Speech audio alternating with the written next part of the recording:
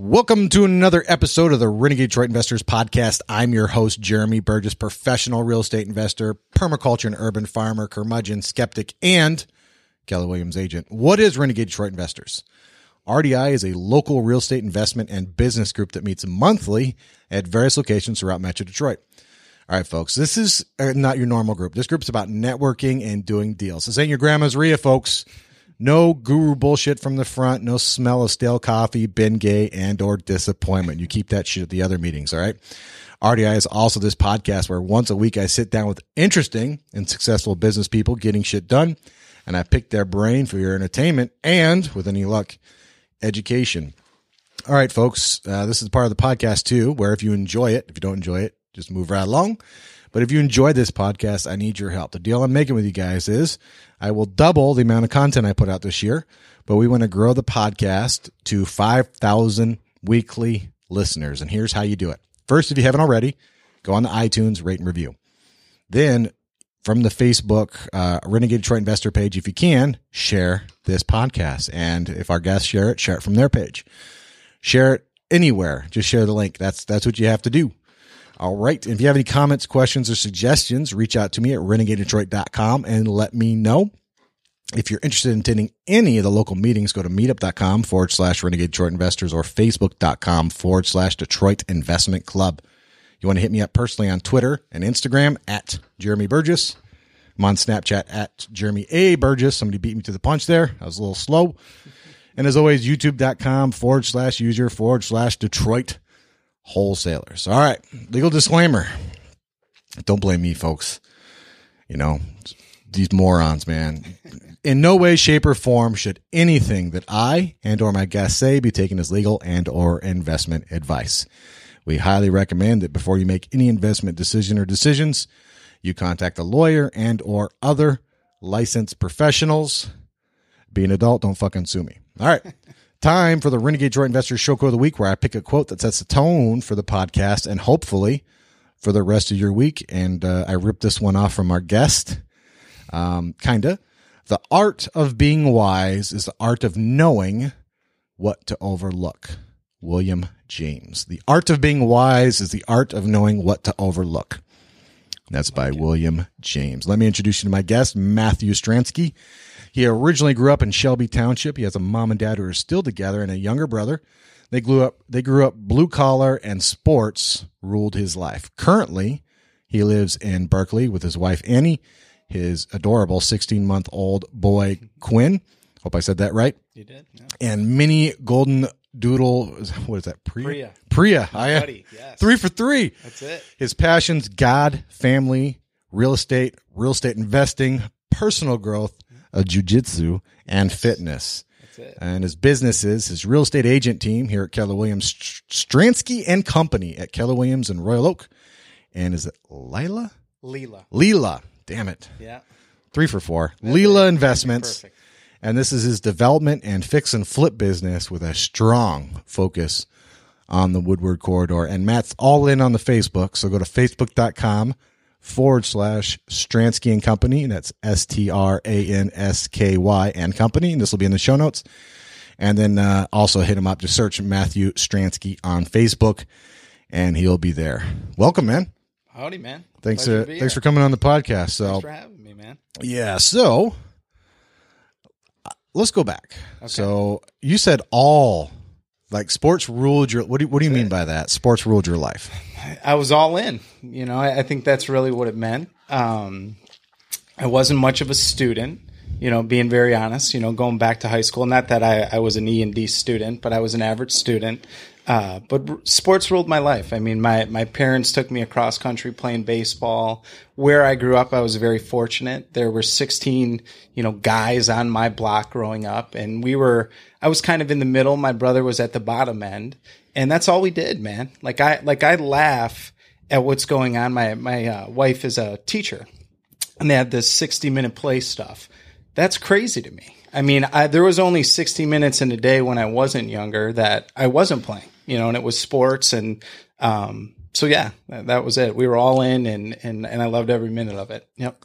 They actually have 60-minute play now? Yeah, like the NFL, the sponsor, like, 60 minutes a day, you need to be outside playing. I mean, I know this is the video game world, but man, that gets old quick. Yeah. So I grew up with Nintendo, and Nintendo, for me, especially as ADD as I was, as competitive as I was, and again, how much I love sports, there was nothing like it. Nintendo was a far cry. Yeah, shit. Sports saved my life. I'll eventually get into that, but getting out of the house and just having some place to go and spend time and do something that was actually positive, even though I spent most of my time getting my ass kicked because I wasn't good at it like you, but I showed up. Hey, that's it. Yeah. So what sports did you, did you sport, Matt? Yeah. So I grew up on the east side in Shelby Township, and football was always a big thing out there.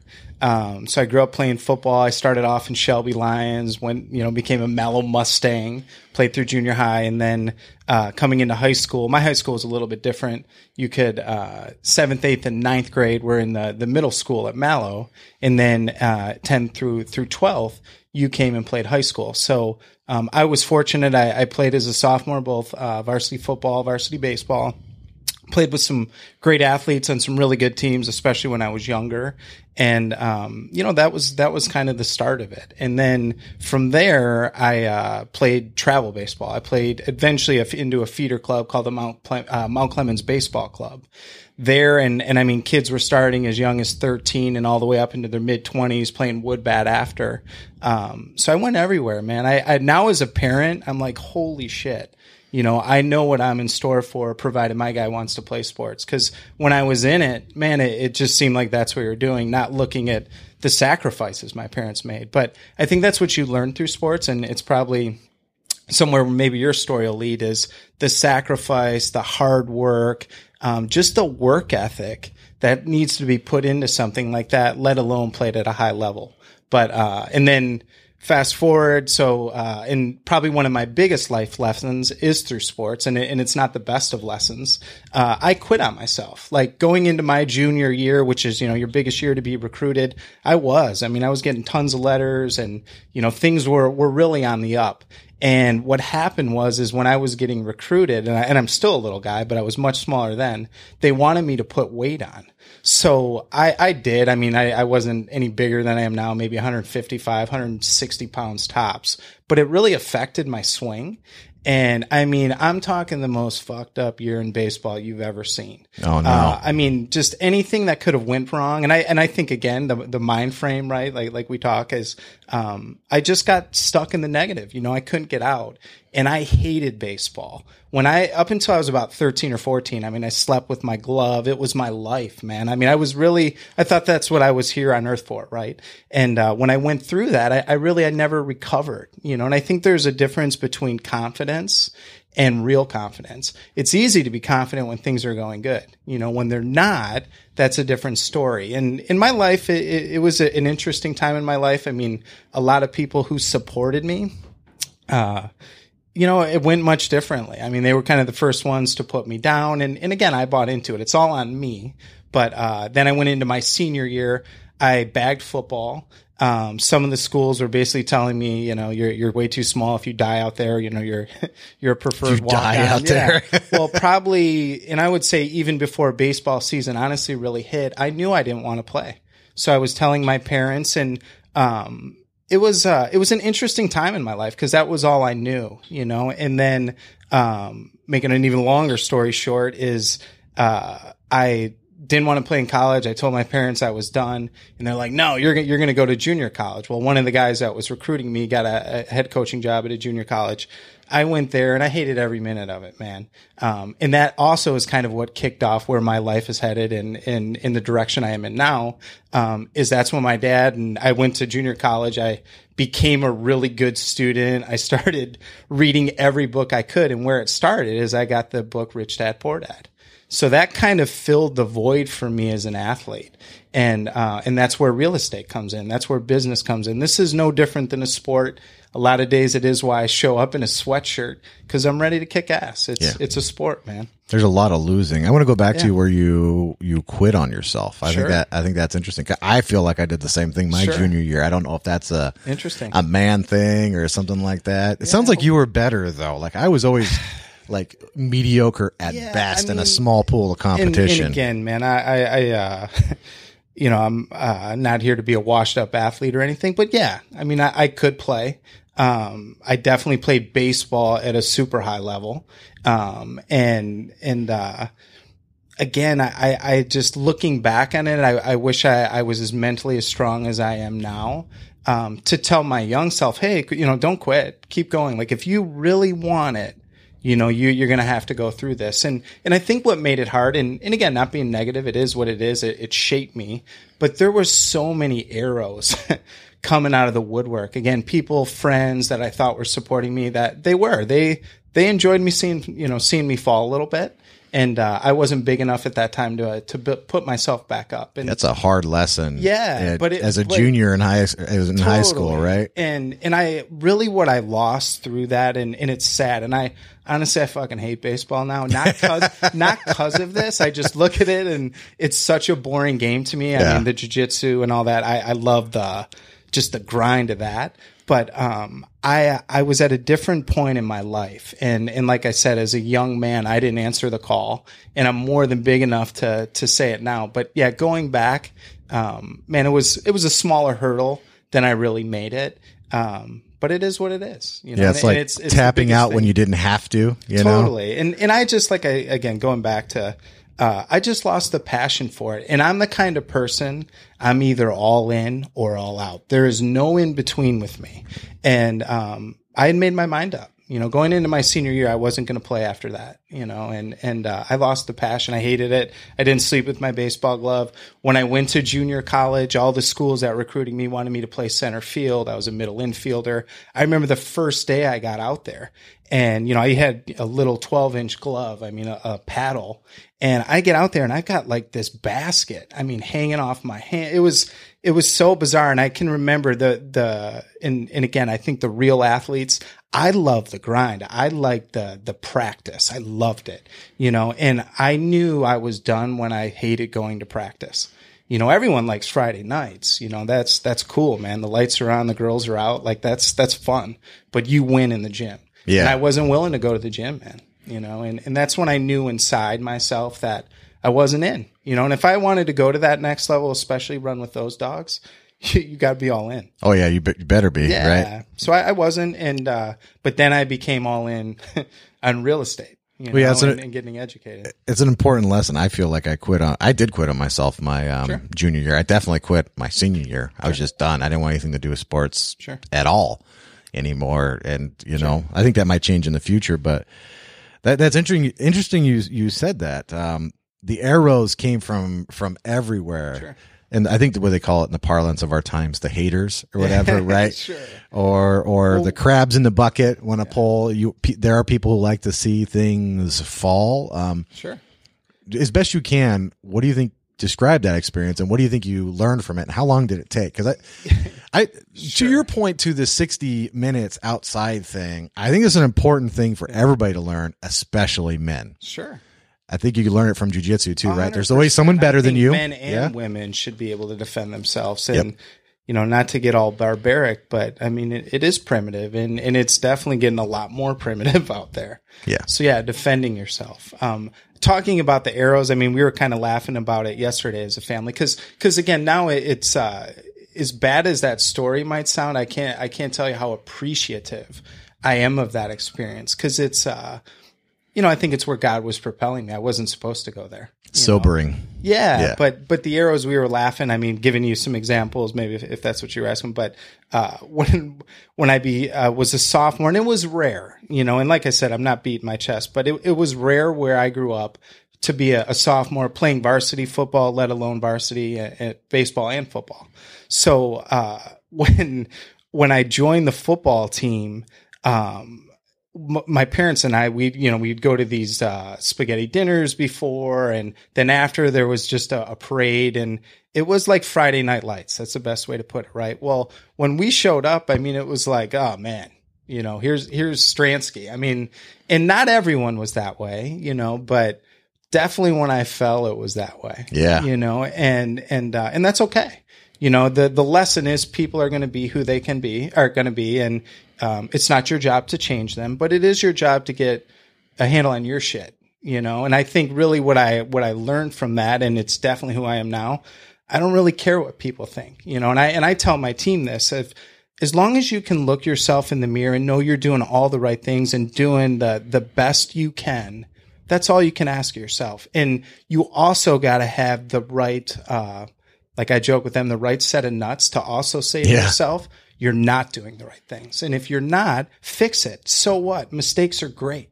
Those are opportunities to grow. But with that mistake, if you keep repeating it, that's a huge problem. That's the only time I get upset with my guys, is if we make the same mistake twice. And God bless them. I mean, they really haven't, because it needs to be an environment of learning. There's no perfection, but you chase it. Yeah. Human error is just human error, Yeah. right? I think we try and personalize these things when I look back at the person I was, and they're not even the same person all, but yeah, I'm the same person, right? Like just filled with error. Sure. I look at myself now, filled with error. And the difference is now I don't beat myself up over the error, right? Exactly. Failure's not the end of the world. That was the important thing about failing hard. Yeah. I was like, hey, this is part of the process too. Yeah. Sucks.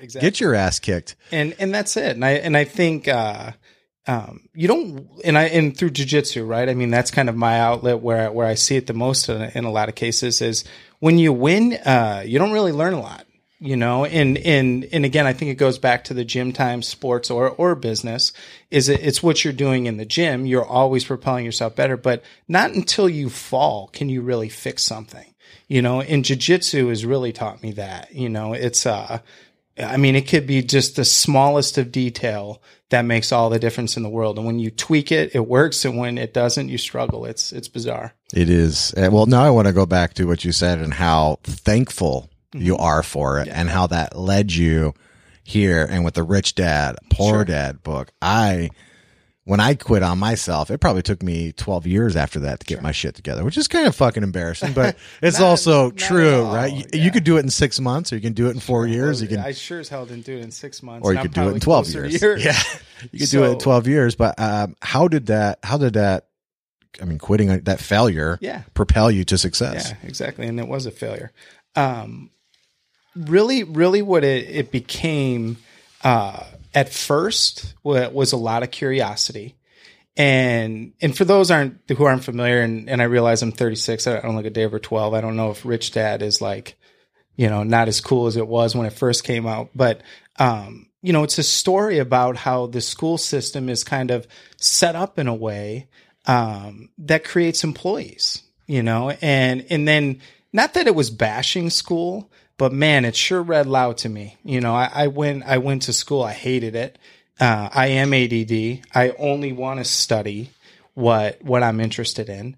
And it fascinated me. I started reading it. I never read a book up until that point. I was the Cliff Note guy if I wanted to buy the Cliff Notes, right? It's hilarious. When I read that book, man, and I remember, me and my parents laugh about it. You're going to read? No. Yeah. Right. Well, I was, hell yeah. It wasn't even a question. It was like, shit, he's not going to read it. Nope. We laugh and now I'm getting on a tangent, but me and my friend Aaron Curto, one of still my really good buddies, I had a sociology class. I had Miss Noonan, our teacher, my junior and senior year, both years, we handed back the book in the package, and again, not proud of it, but again, propelling me and back to Rich Dad. I read that book in like probably 13 hours, and more than reading it, like my parents always laugh, is I wouldn't shut up about it.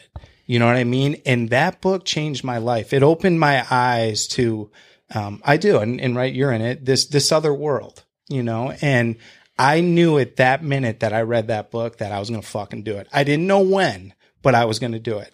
And that's what propelled me. And I think as an athlete, I was really searching for something. And man, I found it, and in that book, it opened my eyes, and I never, and I love the realtor thing. I do. I love helping people. I love the process. I love the work. I love everything about it. But when I was reading that book, it was all about investing. It was never, I'm going to be a realtor. It was like, man, I'm going to buy houses. I'm going to flip them. And then that money, I'm going to get rentals. I had everything. And I went like like all in. I mean, I bought the cash flow game, $250. My mom's like, this is fucking crazy. I was like, no, Mom. And I do. Cheaper than public school. Exactly. You know, cheaper than my college education. I mean, college gave me a little bit, but that board game, those books, and I read every book, you know, and that's what I became, you know. I mean, I became a real estate athlete, you know. A real estate athlete. Hell yeah, I love it. And they're no different. They really aren't, you know, and it's kind of, again, I probably spun it a little bit different than you thought it was going to go. I mean, being a negative, but don't get it wrong. Especially baseball, playing at that high level. That's what I learned in sports. I learned hard work. I learned sacrifice.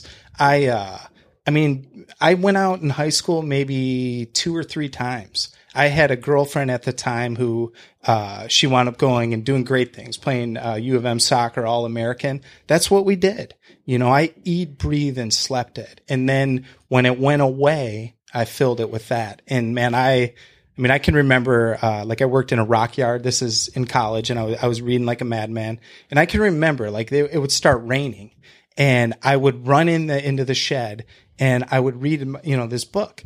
And all these guys be coming in there, you know, clowning me, you fucking idiot, you know, reading these stupid ass What you reading for? Yeah. But see, I went through baseball, right? I had fallen off the horse. Nobody was going to kick me off it. I was convinced, I was sold, I was all in, and I was going to fucking do it. That is a good thing I learned about failing myself is you're not likely to do it again if you learn the lesson. Yeah. Yeah. You either win or you learn. Yep. You know, my mom, and God, I love her. I mean, she's a guru. I always laugh. I coach with Sherry Swift, who I absolutely love, and shout out to her. If you're not coaching with her, it's a shame.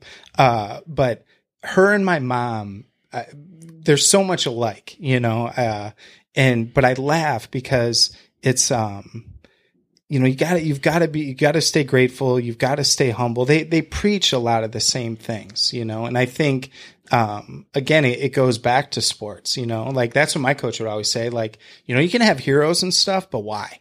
You know, you should really be your own guy, and really who you're competing against is yourself. Every day that you go to the gym, if you're not a better Matt than when you left, who cares what Rob did or George or Jim or, you know, the guy in the baseball card? It's what you do. So again, you know, sports, I think, translates so well to investing, to real estate, and to business, you know? What do you think that attracted you to jiu-jitsu and your, Sure. I'm assuming, did that come into you in your adult life or did you start? Okay. So, well, one, and maybe kind of a funny story. I like stories. And by no means, this is a long podcast, so take your time. Right, There's no short story here, long story short. Great. We like long stories here. So I was, and again, now this goes back to the void, right? So, I get out of college. And I had the best time, right? I went to Central Michigan University. I got an education. I was a B student, but I partied my ass off. I mean, I had a ton of fun. But it was funny because I pledged a fraternity. I was in Theta Chi, which was phenomenal. It was awesome.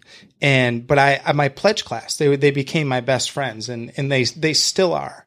But what happened, and I can still so vividly see it, right? So we were getting ready to graduate. We lived on Main Street. And for all those who graduate college, everyone knows it gets pretty sappy at the end, but that's because of the relationships you build. But I'm telling them, guys, man, like, holy shit, like this last 4 years, I have no idea who Matt Stransky was, you know, and my nickname is JoJo. So I was really going by JoJo then.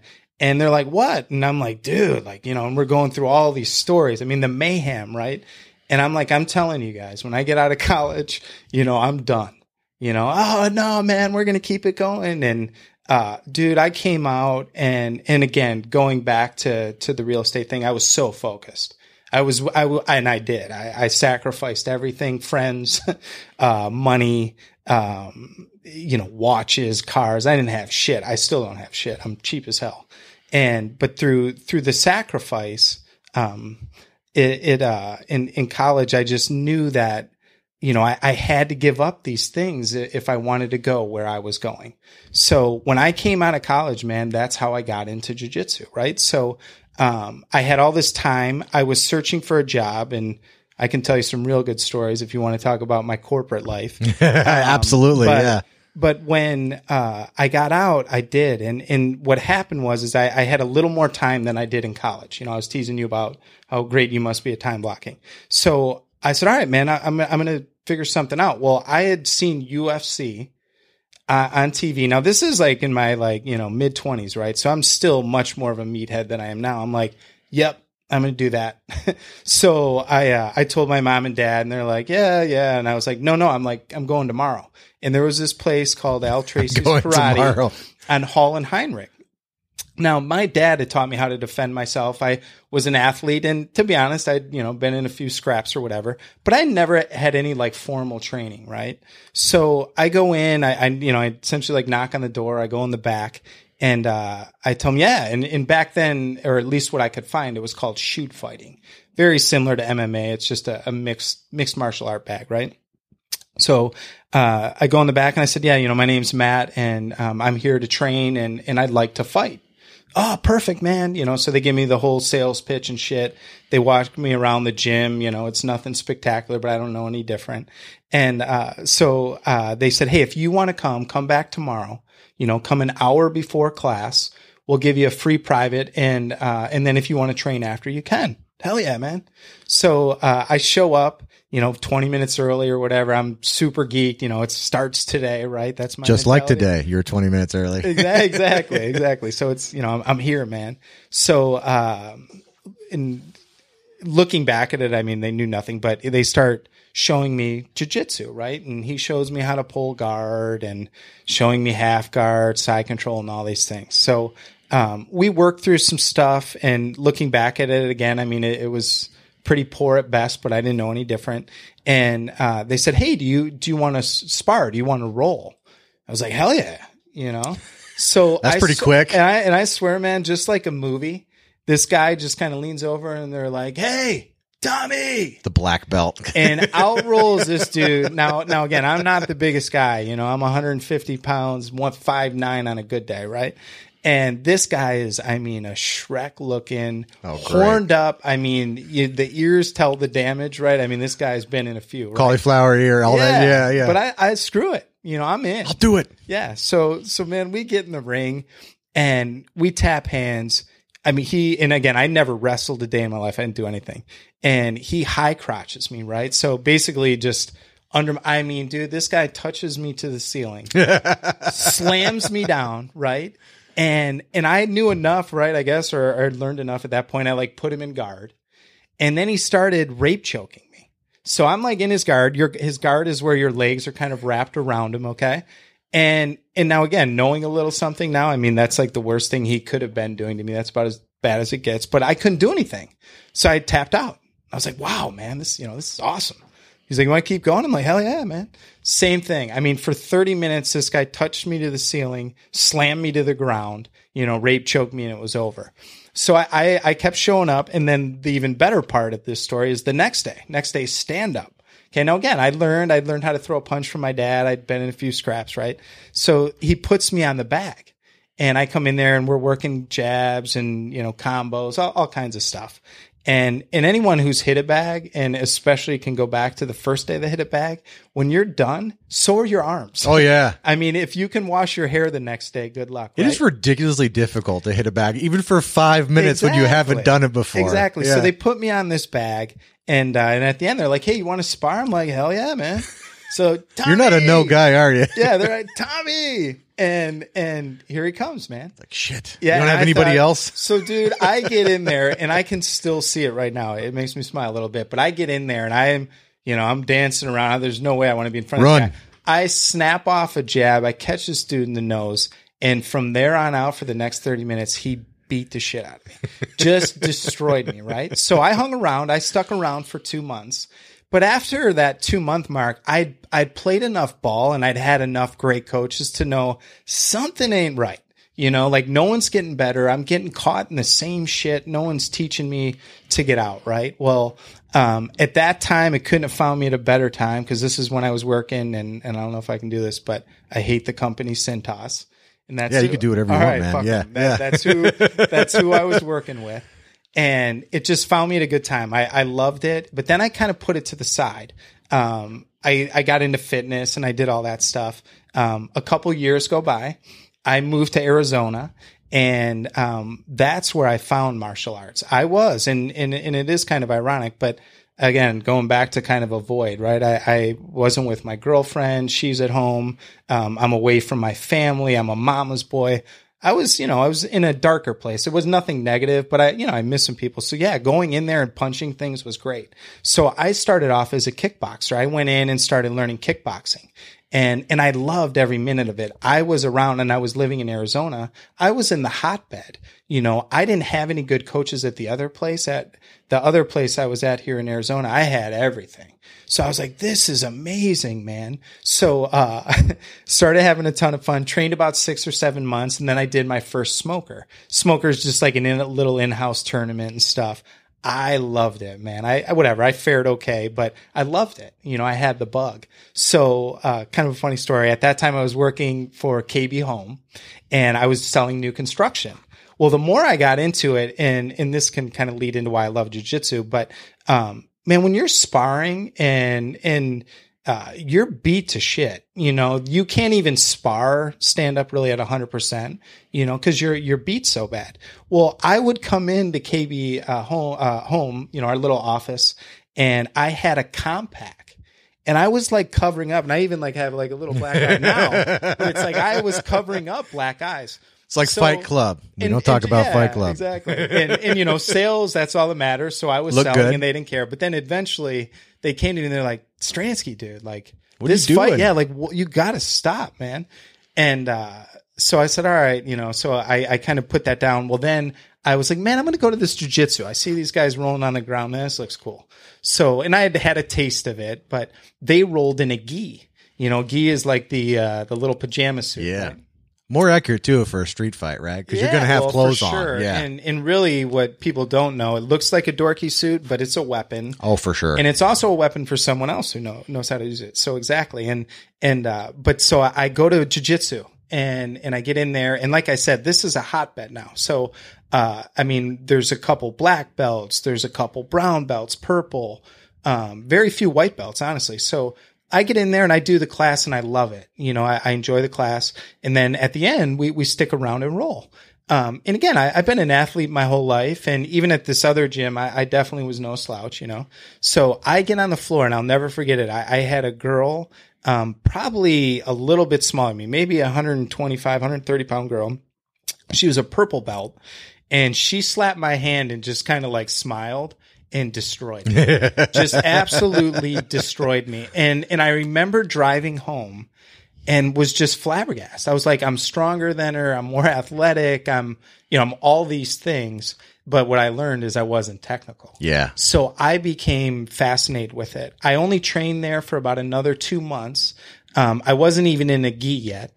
And then I moved back to Michigan. I moved back to Michigan to be with my girl and, start our life, right? So I moved back. Well, no way I'm putting it down because, again, right, and I'm not. I'm an all-in guy. Not a quitter. Yeah, so I'm all in. So now I get to Michigan and I'm so spoiled. There's so many great gyms down there, so many big names.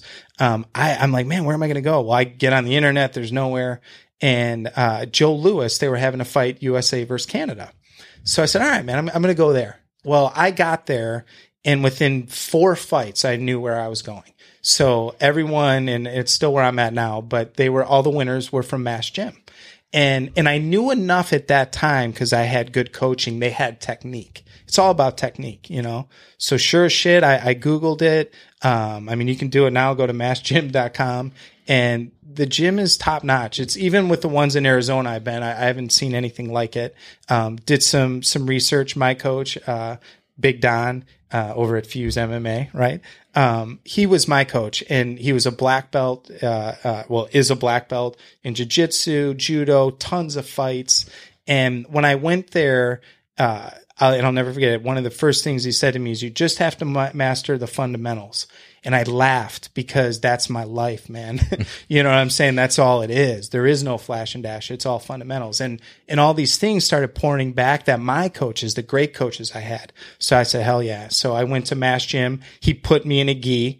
You know, I'm like, what the hell is this? You know, I got to explain I'm wearing this to my friends and beating up people. No one's going to believe me. Yeah, especially you go back in time. Now it's a little bit more in the zeitgeist because they know at the UFC it's on Fox now. It's but amazing. You look like a weirdo back then, didn't you? Who's this guy rolling with men and wearing like a funny saying, shirt? And I know you wrestle, like you're saying. And yeah, man, that's what's so cool about it. And the reason that I love jiu-jitsu is because I didn't know shit about it. I love that. Like I love the fucking challenge. And then competitively, I played sports, but it was team sports.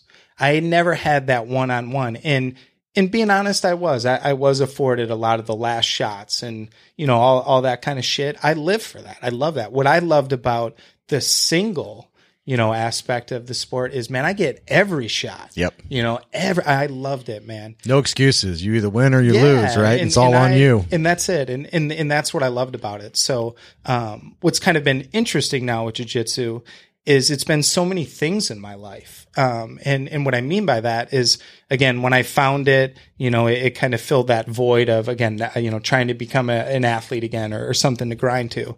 But now later in my life, right, I have a new boy, right? He's 14 months old, right? I mean, that shit is crazy.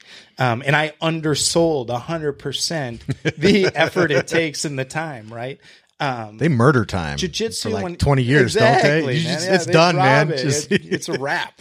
But what was so interesting to me is that when I first got into it, it was all about medals. It was all about winning. It was a sport, you know, and I fared well. I'm like 16-2. 16-2 in the jiu-jitsu world isn't shit. No. Yeah. I mean, I have buddies and guys that I train with 40, 50, 60, 100 fights. But it kind of leads me into where I went with jiu-jitsu. So I got super competitive right up until I was about a purple belt. Purple belt, holy shit, my business starts taking off a little bit. Okay. So yeah, now I can't time block as much. Now my little boy shows up. I'm like a 4-stripe purple belt at that point. Fucking shit changed, man. So I didn't have the time. What jiu-jitsu then turned to was a release. That's the only, and it's still the only place I can go in my life and turn my mind off. So I'm not as much a competitor as I was with it. Though now that my boy and I'm finding a regimen, I hope to get back to it. That doesn't serve me that way. And what's funny is, I never understood the art in martial art, but it's an art. And now I'm painting a different stroke. So it's cool, man. And I think everyone should do it. Yeah. No, I like what you said. Oh, it's a release. Yeah. I feel the same way about my farming, you know, like I see, I pile it in and then I don't know, just need some physical release to get all that. I don't know, maybe just you and me. I feel like a lot of people would benefit from it. Sure. For me, from farming, I just lose myself for a few hours in farming. I see all this stuff you're spicing up there. I want to eat it. Oh, the grill yeah. master over here. Oh, smoke master. Hey, I've been desperately trying to get together like some. Do you eat pig? I'll eat anything. All right, good. There's a pig coming sometime. Dylan Borland, he said, I'll buy the pig if you roast it. I'm like, really? I got an idea of the pig I want. It's an expensive pig. He's like, I'll buy it. There you go. So I'll invite everybody over for that. I'm going to need like 100 people to eat this fucking pig. I can be one of the 100. Yeah, otherwise I don't even know what to do with it. But I like, so this becomes, it went from competition to now it's something that keeps you, rights you, like a release valve. Yeah, man. And I don't want it to sound this way, but I'm an aggressive dude, you know, and it's an outlet for that. And the one thing that I want to stress is jiu-jitsu is, it's going to sound weird, but is beautiful in that it is destroying limbs and stuff, but it's also the complete opposite. And what I mean by that is like with my training partners, right? And some of these guys, I mean, we've been hanging out the last 4 or 5 years, right? the beauty, and it goes back to kickboxing, right? I can only spar that 100%, or I can't spar it 100%, maybe 70, 75. Jiu-jitsu, you can spar 100% at all time. And me personally, I think it's so effective for that. It's very combative ready if you ever experience something because you win 100%. The beauty is I don't have to destroy my buddy's limb to know I caught him, you know, so I just tap out and I move on, you know, and it's funny. People are like, oh, you must never get tapped out. Of course I do. All the time. Of course I do, you know, and like I joke with my buddies who, you know, tease me, oh, I haven't got this on you or that. You will. And what it is the more playful you become with it and the more accepting it needs to be playful, you go for things. You put yourself in bad positions. I mean, you might give some guy, damn near your arm, and that's the practice for today is to get out of it. So I love it. It's very cerebral. Most people are like, that's barbaric, man. You just, you know, dry hump each other. Yeah, you think that. Go roll with someone. Yeah. And it's basically mock murder. Totally. Every time. A lot of people can't handle it. I think that's why they don't like it. It's like wrestling. Now, wrestling is a different hustle or different grind than jiu-jitsu. Wrestling is friggin' crazy to me. You know, I was listening to Delia and the Steve, podcast.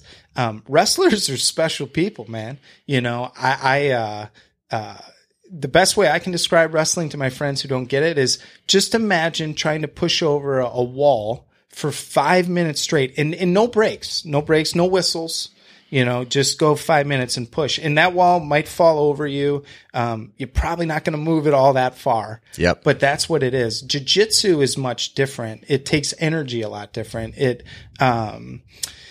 It basically absorbs it, and I only use as much as I need, you know, and, you know, the big Gracie thing is keep it playful, but it is. And at the same breath, you can hit the switch, right? I mean, if I'm in a life or death situation, then yeah, I'm probably not going to let go of your arm, or I'm definitely not even probably going to use your arm. I'm going to use your neck. Yeah. Just say you break your arm, somebody could still hurt you. They go night, they're done. And you learn, and that's what I love. And gosh, I wish my buddies were here because we could tell you some good stories, but the guys who usually come in with, you know, the bigger muscle, the more tattoos, and the more quote unquote street fights, those guys never last, man. And the reason for it is, and it goes back to the confidence we were talking about as a high schooler is, man, you better check your ego at the door. Cause I don't care how big you are. I personally like fighting bigger guys.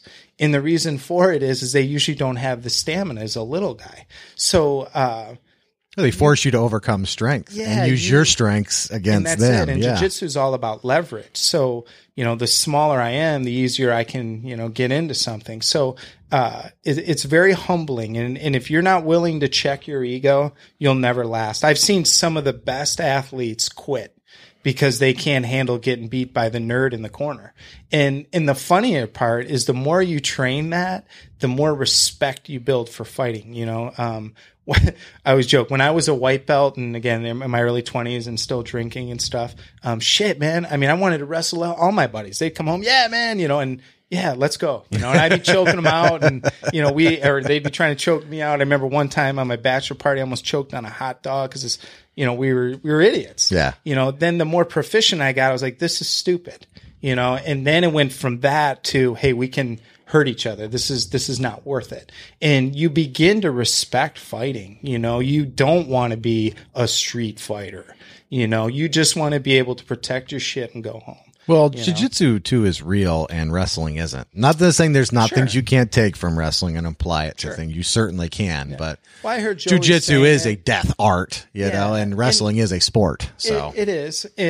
But you and Joe were talking about it on the podcast, and I agree, is the mind frame they have. Even though a wrestler, and I do jiu-jitsu and wrestle with them all the time, a wrestler might not know as much jiu-jitsu, but he is damn near one of the toughest guys in the gym as he comes in because he won't quit. Yeah, he probably won't quit. He won't quit. And as a fighter, even if you're dominant, someone not quitting is a problem. Yeah. You know, so that's back to quitting on yourself. Yeah. Once you learn not to do that, I don't want to fight that guy. And kind of a funny story. I was actually laughing when I was listening to you guys because I thought about it going back to high school, right? So My dad, again, you couldn't get a varsity letter as a freshman in my high school, right? It wasn't possible unless you wrestled.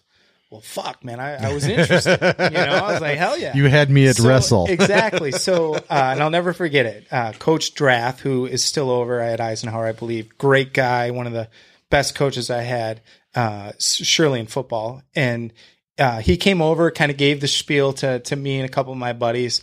Yep. See you there, coach. I'll be there tomorrow, man. I'm going to get a varsity letter. So I came home and I was all excited and I was like, Dad, dude, I'm going to wrestle. And can you believe this? They're going to give me a varsity letter. And see, my weight classes was probably so sought after. I was a little guy. So my dad looked at me and he goes, no. He goes, I'm telling you right now, someone's going to put you in a move. Your arm's going to be above your head and they're going to break your arm and you can't play baseball. You're a baseball player, not a wrestler. No, Dad, I'm going to go. He's like, all right, go ahead. So I got there, and again, I'd never even seen wrestling. I wasn't even in the high school. I had no idea what I was showing up for, right? You're smiling because you probably do. Ass whooping. So, yeah, man, I get in there. I got people on my back. I'm running stairs. I'm running through saunas. But I was cool with it. Weirdos wearing plastic bags and shit, sweating it out, spitting in the water fountain, Kids 3 years older than me wearing, these spandex shorts that are still a mystery, right? And, but I said, screw it, I'm going to do it. So, I went through all that. I'm thinking practice is over. And they're like, all right, now we're going to wrestle.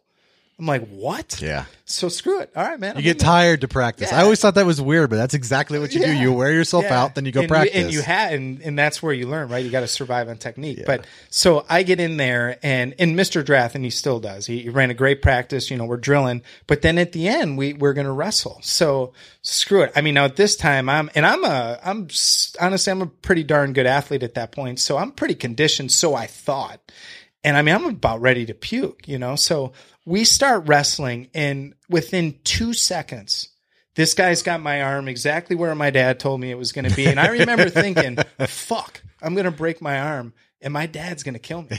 But I took my beating. This is like you're going to shoot your eye out, and then you almost shoot your eye out. Exactly. So then I come home, and I mean, I'm just beat to shit. I'm exhausted. And my dad's like, how are you? I'm like, I'm good. And he's like, how'd it go? And I'm, great, Dad. I'm not saying anything. He's like, you need some ice? I'm like, nah, man, I'm good. I'm like, it's nothing, because I don't want to show Don't even look him in the eye. Yeah, look away. Right? So he finally passes out, him and my mom. I'm like, I'm just like in an ice bath, essentially. But sure shit, right? I show up the next day. I'm going to get this varsity letter, man. Freshmen, they don't get them, right? I'm all excited. I showed up day 2, same thing, man. I go through the whole thing and, dying, puking. All right, we're going to wrestle. I wrestle 2 seconds. My arm's right above my head. I'm like, you know what, man? My dad's right. Someone's going to snap my arm off here. Yeah. And that was it. I never wrestled. So, man, I wish I had that. So much failure in wrestling. Sure. I was never a good athlete, but I sucked for like 3 years. Sometimes I look back and go, why the fuck I keep showing up? That's great. Like, I just lost. I remember, this is nothing more fucking humiliating in my life, was I took just a match with some English school. Okay. And I wrestled somebody who weighed 150 and I was at 192, the weight class, 192. And he literally whooped my ass. I didn't score a point. To your point about size and technique, and this person was younger than me, smaller than me, but obviously had been wrestling much longer than me, and totally destroyed technique. And again, I think even drilling back into business, like with it, it's all about technique, man. And I think I think people see it a little differently now. Like you said, it's more mainstream, a little more known. But back when UFC was crazy, I saw the sport in it, like it was real. Yeah. But it's also, what I mean is, it's not two guys just beating the shit out of each other.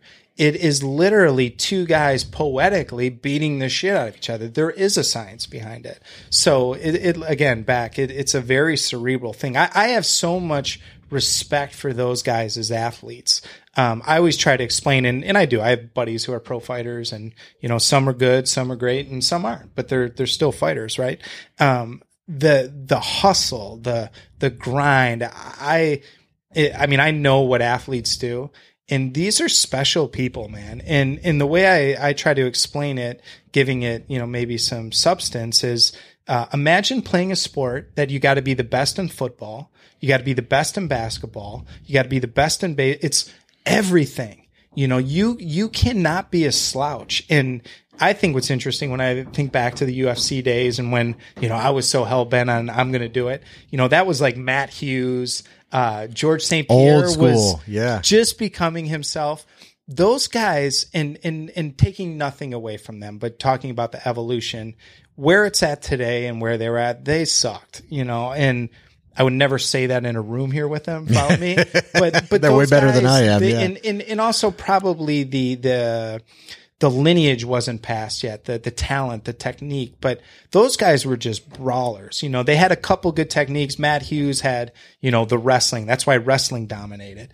Now, again, these guys are freaks, man. I see these little kids, I could care less if my kid plays sports or does jiu-jitsu. He will know how to defend himself. But I look at it some days and it's me being in his shoes, which isn't right. But it's like, man, can you imagine if my little guy starts doing this at it's crazy, So, just the progression, it's interesting. Well, you said too that I don't know. You implied that aggressive was a bad thing, and I think it's a great thing. I think it's a tool, right? Yeah. I have a lot of aggression, and not all of it is good. That's a good thing about growing up, right? That's why it's good while you're on the farm. Then. Yeah, you need an outlet for it. Some people, I don't know if it's everybody. I think it's uniquely male for sure. Mm-hmm. I think some women can be aggressive, but I train with them. Yeah, they can be absolutely right. But it also could be a problem. To your point, right? You need a place to direct it. You know? And it's funny you say that. And again, plug in jiu-jitsu. It is a big outlet for a lot of people like that. The cool thing about jiu-jitsu, and honestly, I experience it every week. A class I might have, a couple females, a young kid, a convict, a lawyer, a real estate investor. One of the new guys that joined a guy I'm getting to know, Frank, is, a big commercial lender. And it's such a wide variety of people, which makes it fascinating. And the one thing that's interesting to me still about the sport, and I'm, like I told you, I'm not the competitor that I used to be. It's still not and I'm talking jiu-jitsu specifically, but it's not, I don't see some of the best athletes I've ever seen, but it's, I know it's going to get there, and the reason I say that is it is more prevalent. Now you go to Arizona, man, I do. I see a lot of the guys that I remember playing ball with that, weren't just tough. You know what I'm saying? And it's the evolution of it, man. Well, I think that leads right into, you're talking about your corporate life too. So this is like your outlet. I can imagine if you hated school and then putting you in a corporate life, how did that go and how long did that last? I imagine not as long as, I'm trying to imagine you working for someone like and it's funny, man. And I know, I think every person who owns their own business or is really in what I would deem the business world, they hear from everyone like, I can do that. Like I can do this. I'm successful in corporate. And you know what? Some of them can, and I never take that away. But I think what they don't realize is they're meant for it. They've got the right skill set. I played the corporate game like a fool, idiot. Now I come from a blue collar family, right? My dad, worked his way in his trade, millwrights by trade, him and my brother, a man's man, good on his word, worked hard, and the fruits of his labor were filled through that. He became the director of the apprenticeship school.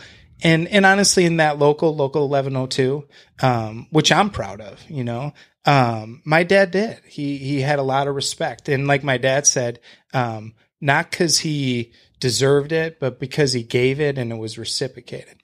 Now, take that, right? So I graduate college. I'm super aggressive, and I'm going to be honest with you. I'm about to be a millionaire in a week. I'm pretty sure of it. Right? Oh yeah, hey, I remember that time. Yeah. So, and this is kind of my journey, and again, looking back in a week. Exactly. Why so long, Matt? Yeah, exactly. You're 7 lazy. days? Yeah, you're gonna work just Tuesday, dude. But so what happened with me, and it was cool. I secured an internship, and the company still exists, a company called previewproperties.com.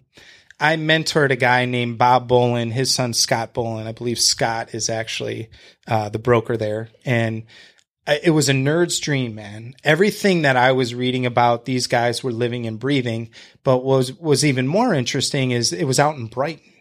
And nothing was out there. I'm talking fucking farm fields, and Grand River was not even Grand River. So what these guys were doing was land assemblage, which was wild, right? I mean, these guys were buying hundreds and hundreds of acres at a time. Some real nerdy shit in Dragon Sewer, dealing with municipality. I mean, it was big boy stuff, big boy development. That's like big development, right? Path of progress shit. And I saw them. I mean, $500, $600, $700,000 commission checks. Crazy. I mean, I literally, I remember again, I mean, $130,000 check in the back of this guy's car. He's like, oh, that's a little one. I'm just like, what? It's a little one. Now the market was crazy, right? So the opportunity afforded itself, and they jumped on it. So I was around all these people, okay? People still that rattle my brain every now and then. Mr. Bolin will, if I'm doing a deal, I might hear something, right? I do. But I was around these great people, these entrepreneurs, okay? So, making a real long story short, and I wasn't ready to be a realtor. I sure as hell wasn't ready to be a real investor, even though I probably thought at that time. But I decided not to take the position. So, and that was kind of a funny story because I was negotiating with Mr. Bolin, which wasn't a negotiation. It was more an execution, but he let me play, right? So he let you. Yeah, he let me play. So I'm telling him, I need this and this. And it came out to only me needing about 30 G's, 30 grand. I was like, I can go make this somewhere else. And he just looked at me and, he said, you know what? You can. And he said, you will. He's like, I can't give this to you and he was going to put me like on a draw. And I said, no, I can't do it, which was fine. Some of the best deals are the deals you walk away from. And that's what it turned out to be. So, kind of laughed it off. We left. Well, now I'm like, holy shit, I got to find a job. So I'm like, hey dad, hey mom, how do I find a job? And they're like, fuck if I know. You know what I'm saying? Resume? What's a resume? Yeah. And out of love, but they were like, just knock on the door and, we didn't have a clue. I was the first kid that went to college and that should say it all right there. Right. So, I network, I'm talking to people, and, a girl that I knew in college is like, hey, she's like, you'd be perfect for sales in Cintas. And if no one's familiar with Cintas is the devil. Yeah. But they're the uniform company. And man, I don't care if I'm selling Rolla. It didn't matter to me. So I said, all right, cool, man. So she set up an interview, which again, I'm very appreciative. She sets it up. I go in there and they kind of run the dog and pony show. Well, I didn't have any experience. And for whatever reason, and I'm sure you feel this, no one respects real estate. So all the shit that I had just learned, which was really some high level shit, they thought was ridiculous. And again, it fits back into that corporate compartment, right? That's where that shit belongs. So put it back in that box and come over here. Okay. Yeah. So, all right, I'm not shit. Okay. Basically they tell me, hey, we love you. You can't do sales, but dude, we got this management trainee program. It's phenomenal. So now someone being very enthralled in business, and honestly, especially at that point in my life, who's very well read, they sold me, man. And I fucking bought it. And what I bought is they said, you're going to learn this business from the ground up and you're going to become a leader. Perfect, man. That's what I'm here for. So, all right, man, I show up. Well, there's so many components to that. And the first component, I was supposed to be in the back of this plant running about 50 to 60 people. I started in the summer, I want to say around August. And when I got there, they said, hey, we need some help on this route. Rather than starting you in the back here, do you mind starting servicing the customer? And yeah, man, whatever. I signed on. I'm a team player. And again, I'm all in. Yeah. Fuck yeah, let's do this, man. I'll crush this thing. So I'm, and at this point I'm naive, so I'm excited. I put on my uniform. I get to this place at like 5:30. The only time I really was going to bed at 5:30 at that, or waking up at 5:30 is when I was staying up that late. Yeah. I was still in my 20s, right? So this was bizarre, but okay, you know. So I show up, and I'll never forget it. And God forbid, I hope he's listening, right? But David Packett, I will never forget this dude. So we come out, and he's kind of disgruntled, you know, and he's a little bit shorter than me, not the biggest of guys.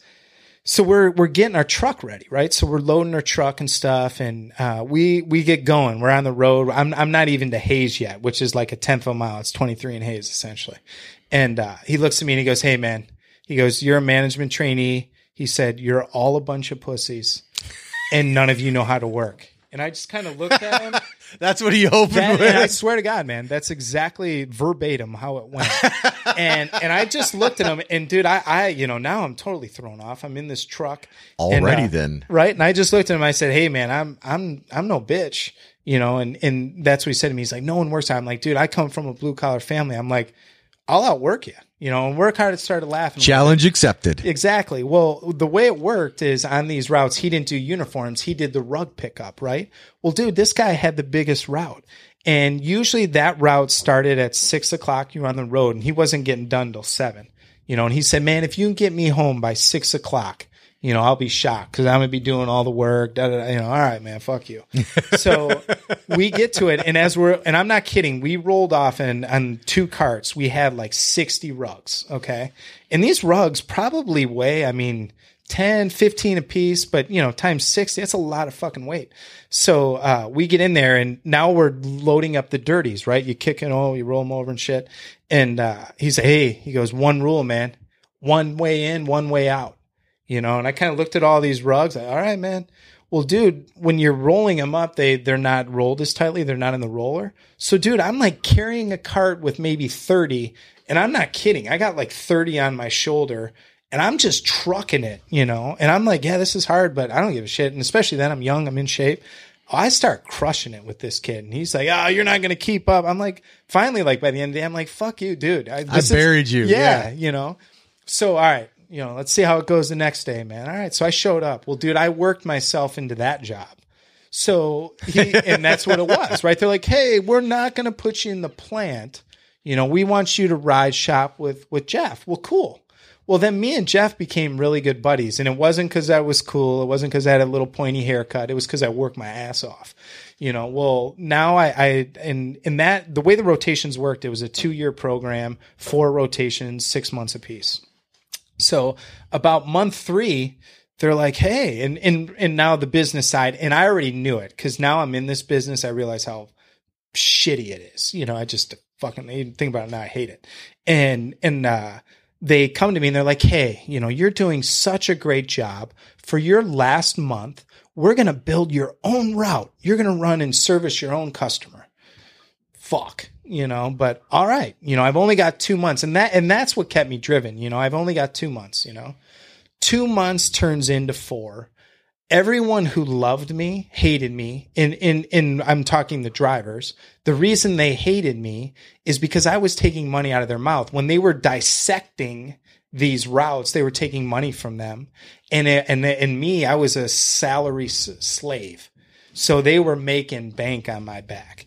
You know, so I rolled, and again, this 6-month rotation turned into like 7.5. And I can remember driving in these trucks, and no knock on the guys who are servicing the customer. They're animals. Yeah. You know, they're hardworking, good people. It was everyone behind the scenes. Tip of the spear usually is. Yeah. Which I'm going to get to because it goes down blazing. Right? So, I remember calling my mom and almost in tears. And again, I think this is where aggressive is a good thing. I wanted so much more, man. And that's what I kept saying to my mom. "Mom, what the fuck am I doing? Like, this is stupid," you know? And I was having confrontations at that point, and this is where it started, is when I came back, when they gave me a route, it took me a week, but after a week, I was finishing at like 2:30. I'd get there at 5 and I'd crush it. No lunches, me and the Jeff Packett rule, 1 in, 1 out. I would come back covered in sweat. I mean, I looked like I ran a freaking marathon, right? But I would come back, and then these bitch, you know, managers. I'm not calling them leaders because there's a big difference. Right? That's a good point. Yeah. Huge difference. These managers, and they would want me to fetch their paperwork. Well, again, baseball, I'd fucking dealt with you. You suck. You're not getting me off. Nope, I'm leaving. I'm going, and I'd go home. I'd read books. What could I do to get out of here, right? And then it would turn to, I'd go to the gym. I would be done. If you're going to treat me like a truck driver and not even have the decency to pay me, fuck you. Okay, well, corporate life, again, let's put that in the box. That doesn't work out No, too they well. don't care for that too much. They like compliance. Exactly. So I'm already ruffling some feathers there, but it's because they're using and abusing me, and they're lying to me. Okay. And then what happened is then they're like, all right, we're going to bring you in and teach you some leadership. Dude, they get in there, literally conversations telling me that my people need to fear me. The most bizarre shit, bro. What book were they reading from? Yeah, none. Yeah, that was the problem. And that's like the Soviet book. Yeah, and I remember looking at him, and I'm like, dude, I will not treat people this way. I would never work for anyone, and I would always reference sports. I always had a player's coach. That's who I like to play for. And I want to be that guy. I'll give you accountability, and and my team will tell you, I'll definitely get in your shit if something's off and you've made a mistake twice and all these things we talked about.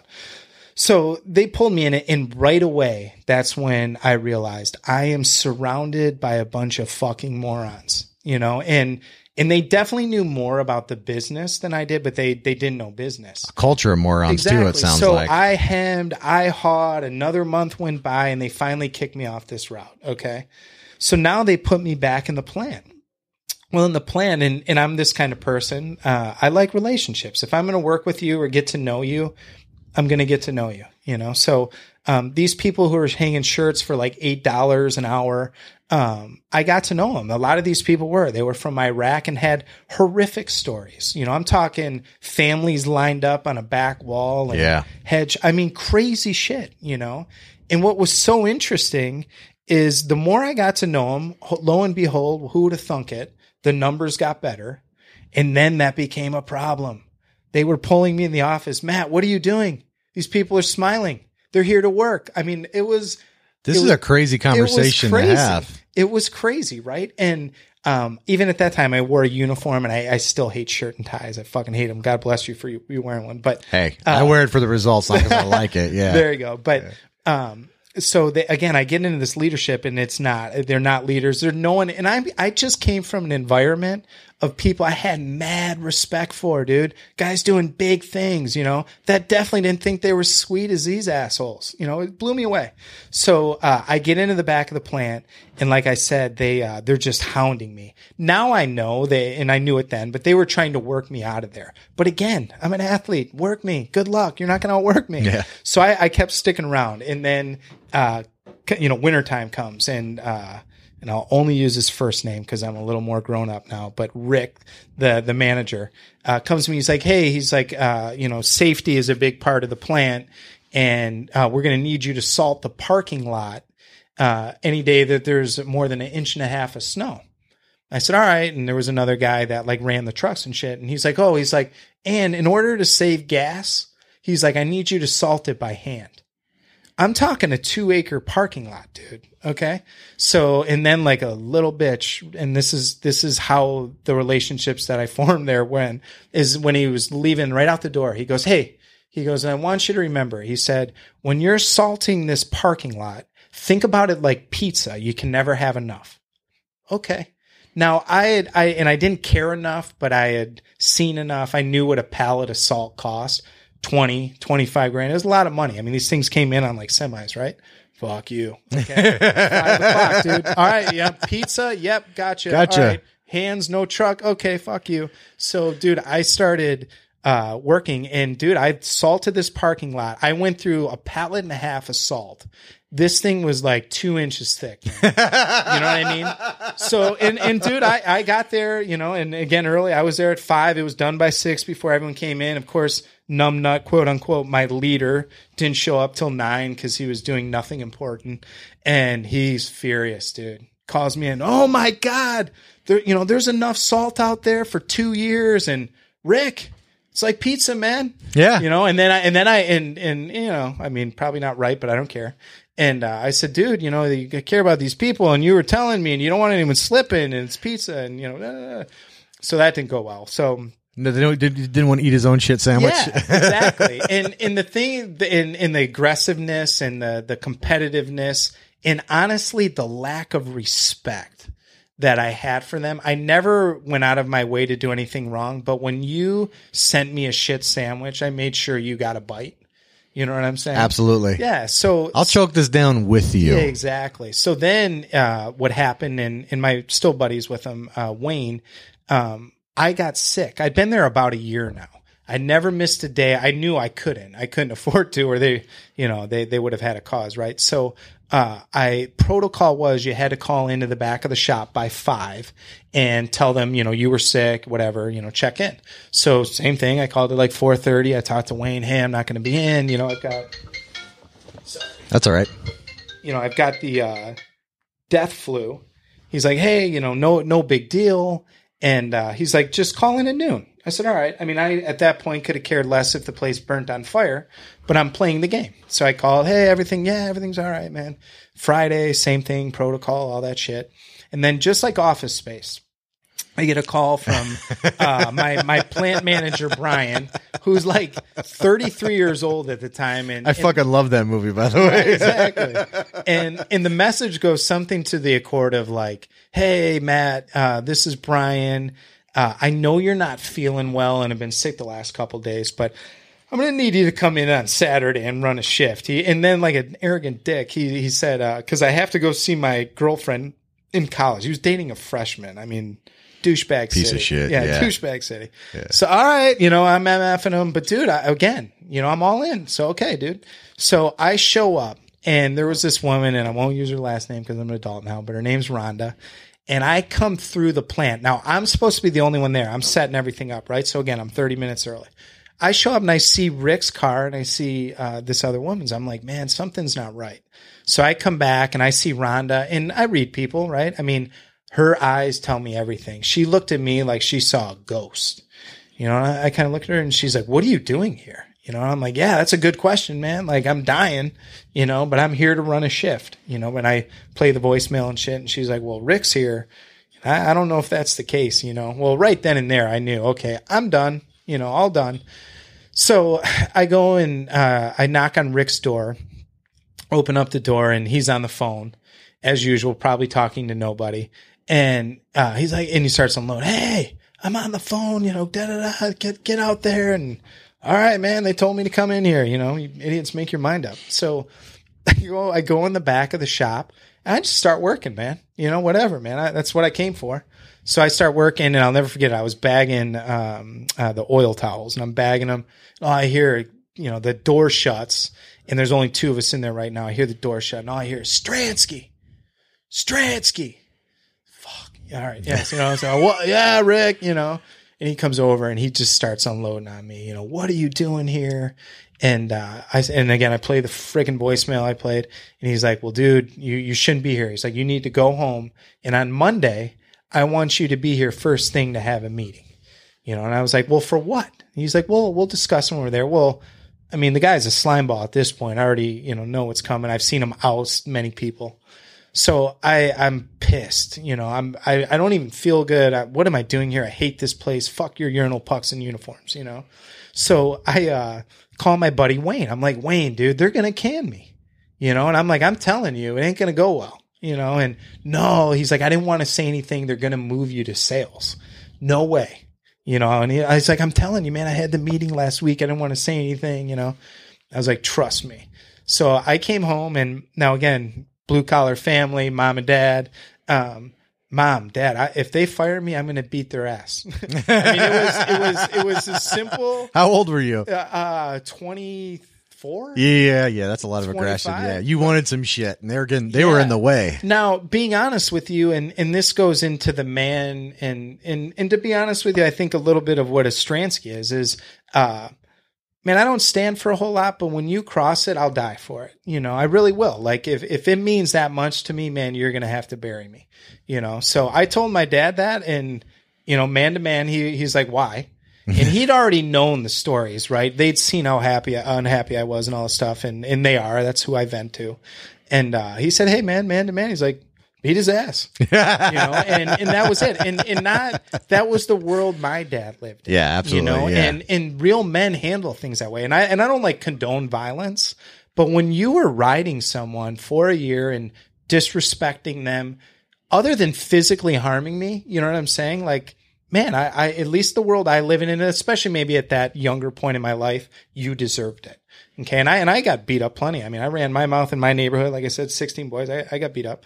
And so my dad said, all right. And there was really like no more discussion after that. It was just, they knew how I'd been treated. They knew where it came from. Right. So I'm like, all right. So I show up at this meeting and I get in there and, I go in. Of course, Numbnuts isn't there till 9:00. So all these women, okay, and all these people that I quote unquote was managing or leading were coming to me, and everyone knew it was coming. These women are bawling. You're the only person that liked us and cared for us, and again, and in me, right, probably leadership qualities, right? I mean, so God forbid you care about someone, even a little bit. And I just kept telling him, I said, just remember, guys. I did everything they've ever asked me to do, okay, we love you to, all this stuff. So Numbnuts comes down. He's got a sheet of paper in his hand. They pull me in an office that's maybe like 6 by 8, perfect cage. Right. So they set me in there, and both these guys, I wish I could explain it right, but very boastful, very, you're a piece of shit and I'm the man, so braggadocious. Yeah, exactly. So they come in there with that, and they hand me this piece of paper, and they're like, read it.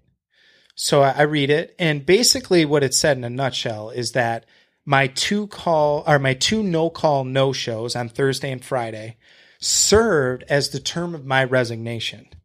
And the first thing I said is, dude, I talked to Wayne. He put me in the book. I talked to him, 4:30. I talked to him in the afternoon. And then I got a call from Brian even saying that I was sick. I played the voicemail. Well, we don't know what to tell you. Those are the facts. And then they pull out this mysterious book, and there's my name. Or no, there's not my name, right?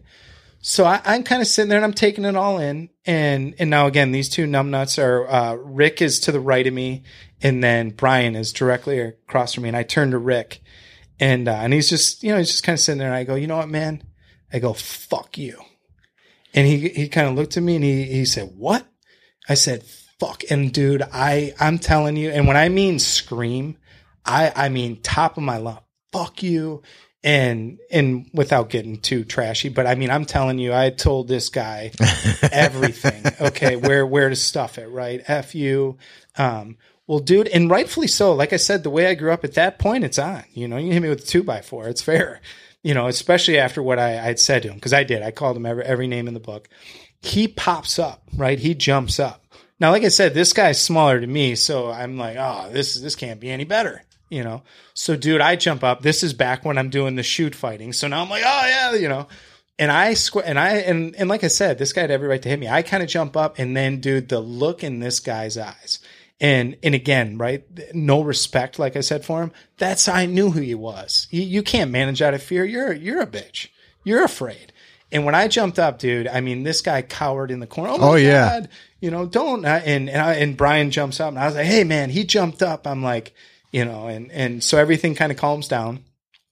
Probably felt like 15 minutes. It was probably only like a 2 or 3 minute ordeal. And then, they're like, all right, well, we're getting you out of here. So they're going to walk me out.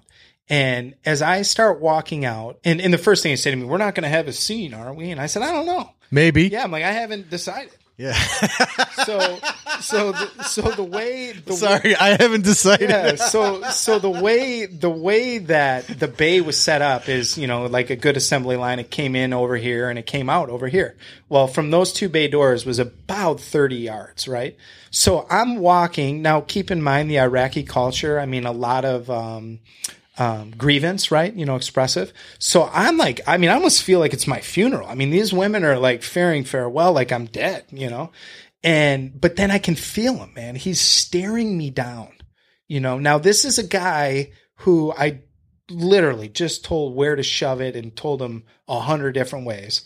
jumped up, acted like he was going to hit me, and now is, not tough enough to, but now he's in front of his people. Okay. And now showing what he taught, why I hated him, manage out of fear, be all these things that I just have no respect for. Right. So I looked at him and again, all these people, and now kind of like feeling my opportunity, to kind of be a leader, and maybe in a fucked up way in my head, but that's really how I felt is, dude, they need to know this guy's a bitch. So he's staring at me, and I looked at him in front of, like I said, 50 people. And I said, you think you're so tough? I said, see this guy? This guy's a bitch. And I said, he tells everyone to manage out of fear. I said, that's because he's stupid. And dude, he just kind of looked, and then he's trying to puff up. I said, dude, if you don't look forward and walk out of here, I'm like, I'm gonna whoop your ass, So dude, we get to the corner.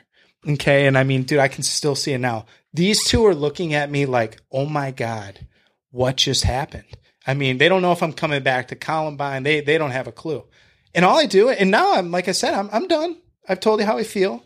I've stood up for what I believe in, and, I'm going to go on with my day and be gracious. So I just looked at him and I said, hey, thank you very, very much for finally forcing me to do something with my life, cause I wasn't going to quit, and there was no way you were going to bury me. And then I left, and then, I fought for unemployment. I got that. But it was crazy. But it goes back to what I was saying in the very, very beginning of that whole rant is, what makes you successful in corporate? Never, in my opinion, I haven't seen it translate well to being an entrepreneur, because an entrepreneur is so different, man. We're crazy. We're all a little bit crazy. And I think that crazy, the good ones harness it, the ones who, are hit or miss a little bit, are kind of in and out of harnessing it. But these corporate people, they're robots, like, manager, not leader, So, I had some crazy ones. And then after that it was kind of funny. I did some interviewing, right? So, and holy shit, how'd you leave? Right? Well, man, with a bang. Yeah. Right. I'm glad you asked. You become a pretty good salesperson too. Right. So, I learned how to sell that, but then I wound up at Rock Financial. We had a disagreement. Yeah. Just a small difference. Some small, good at conflict resolution. Exactly. And later in my career, though, believe it or not, the better the jobs I was going for, I actually used that as a huge selling tool, because it was that. I was around so many negative leaders. I have had more negative leaders than I've had positive leaders in my life outside of sports. So I haven't been around a whole lot of good business I've only people. had two good bosses my entire life, Sure. period, end of report. Sure. Bunch of bullshit in between. Sure, Yep. exactly. And now that I'm at Keller, that's why I'm so grateful. I'm around a lot of great people. Like I've heard you guys already talk about it. It's insane. Yeah. But then that was what was so funny to me is I went from that pretty awful experience, right? Really. And then I went and worked at Rock Financial. So I worked at Rock, and you hear all those things. Oh, they're slave drivers and this and that. I was like, no, man, these guys just want me to work hard. 100 phone calls, I'll make 120, no problem. So, dude, I grinded it out there, and then Rock Financial kind of dissolved. This is when the shit hit the fan. And So this is like 2007, 2008, right? yeah, Yeah. I think, Okay. Yeah, right around that. I'd say almost 2008, late 2007. And it starts dissolving. So what they did is they took a bunch of the Rock bankers, dwindled them down, and then sent everyone over to Quicken. So Rock Financial's culture was a lot different. It was there was a lot more freedom. That's just the truth of it. And it was a lot more face-to-face selling, right? So even when we were going over, and it was part of the Kool-Aid, it is what it is. Oh, we're going to keep our culture here. Well, when we got to Quicken, it is different. And it just wasn't a fit for me. And the truth of it is I had a little bit of corporate experience. I definitely had a lot of real estate experience. And at the time, and I have no idea what they pay now, but I couldn't justify it, but the training that I got there, and I hear Joe say it, and I lived it, best I ever got, hands down, man. And what I learned at that place, and honestly, I'm trying to implement into what I have now, and not nearly as fast as Dan Gilbert, but is the systems, the procedures. And what I learned there resonated so well to me is because it was an athlete's mind frame. Work hard, numbers, time, effort. The simplicity is genius, right? That's where I stole that. It's an ism. Beautiful. And what was cool for me there is it let me kind of tickle both worlds. It was entrepreneurial, but it was still corporate, and, but then I decided, okay, enough's enough. Kind of funny, right? So now I had this like booming exit with Cintas, and I go over to, Quicken. Well, dude, Quicken like walks me in there and they got like bodyguards and shit. And I'm like, man, what's going on? They're ready for that. They've had this happen before. So they heard about you. Yeah. So exactly. Well, and I get in there and he looks mean. I don't want to roll with him. Right. Well, in there, they, why are you leaving? And I just explained to them but I was so appreciative. I was very grateful and still am. And that's what I was expressing. And this woman put the pen down and she's like, this is the nicest exit interview I've ever had. And I'm in my head, I'm thinking, oh man, she'd been around for the last one. Yeah, but I wasn't mad. You didn't attack anything at my core. You just didn't pay me what I felt I deserved, and that was it. That's a pretty minor disagreement, and you were grateful overall, right? And I'll tell you what, I sucked it up as long as I could because and it goes back to being an athlete. I knew the sacrifice. I was learning, and I was always hungry, and that's why I feel very fortunate to have this crazy corporate path. So then, okay, and this is kind of a funny story. This is how I get started in real estate now. So I start interviewing, and like every salesperson, and I think probably even every entrepreneur, and that's still in a corporate, bubble a little bit. I'm going to do medical device. I'm going to get paid, and hell yeah, you are. You're going to make six figures for sure if you put the hustle in. So I'm going to do it. That's what I'm going to do. So I set out, I get a recruiter, every recruiter's like, dude, you were doing mortgages, real estate, and you have a terrible experience that we got to somehow tuck under about Cintas. No, dude, just get me in front of these people. Okay, yeah. Well, then I had one chick, and I think her name was Amy in California, the Culver Group, I think. And she believed in me. She's like, I know if I can get you in front of the right person, right? All right, cool, man. So again, kind of cultivating a relationship. Well, dude, she does. She gets me in front of Stryker. And, well, dude, in backing up a little bit, I'm the kind of guy, if you put a needle in my arm, tell me you're going to give me a shot, or I'm going to the doctor, I'm passing out. It's for sure. I get Veza Vega, right?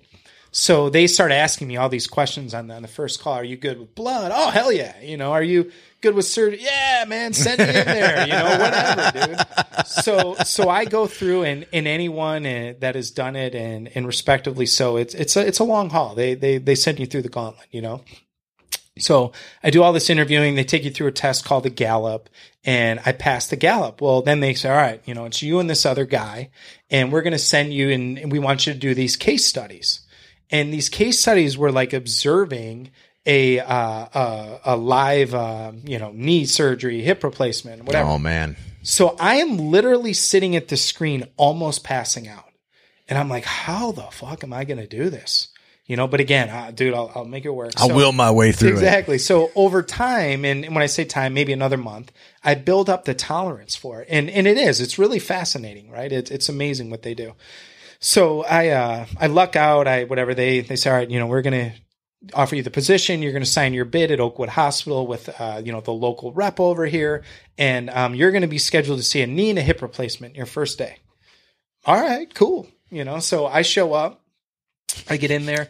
As soon as I see the hospital, I'm sweating. Uh-oh. I'm like, this ain't good. So I have all the same feelings, man.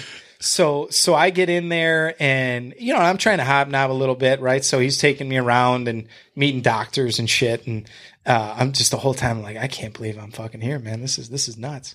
So, he's like, oh, and the guy comes back. He's like, man, we were supposed to see a hip replacement first. I don't know. Something got messed up. So we're going to see this knee replacement. All right, cool, man. So they take you into, the room, right? Well, dude, it's nothing like you see on TV and really nothing like even I saw online. You get in there and it's probably a 6x8. I mean, just a cell, you get in there and it's freezing and shit. And they bring in the equipment and they're running through the equipment. I'm like, all right, this is cool. And then kind of like church, man, The doctor shows up and everyone shuts up. So he rolls in, and gets his things ready, turned on a little music and shit, which I thought was kind of interesting. And now they wheel in the patient. Go ahead. Question. Yeah. What music, just out of curiosity? It's some like violin shit. Okay. Yeah, I was just wondering if like, Mozart-y death metal or something. Yeah, I'm getting in the mood or something. I have friends who do it, and I have heard that those exist, right? Okay. And but anyway, so what threw me off though is they bring this woman in, and she's a bigger woman. They fire this woman off the gurney like she's a piece of meat. And I was like, I'm talking limbs flailing, and they're like throwing this limb body up. I'm like, this is nuts. So they that threw me off a little bit, and then they propped up the knee, and they're doing their tests and shit, and they cut it, and all this blood starts going everywhere, and I'm like, all right, dude, I'm here. I didn't pass out. All right. So far so good. Yeah, and then 2 seconds later, they pull out this tool that cut and cauterized at the same time. The worst smell. Imagine like burnt shit, hair, fat. Disgusting. An aroma that has no place on earth. And I knew I could feel the beeps on the machine getting really drawn out. I'm like, dude, I'm going to pass out. And then the next thing I remember, and my wife would tell you, when I pass out, I'm like, it looks like I'm convulsing. It looks like I'm possessed. So I wake up. I have no idea where I'm at. I got these 2 little nurses pushing me. I'm trying to get up, no, stay. And I look at them, I'm like, what the fuck are you doing?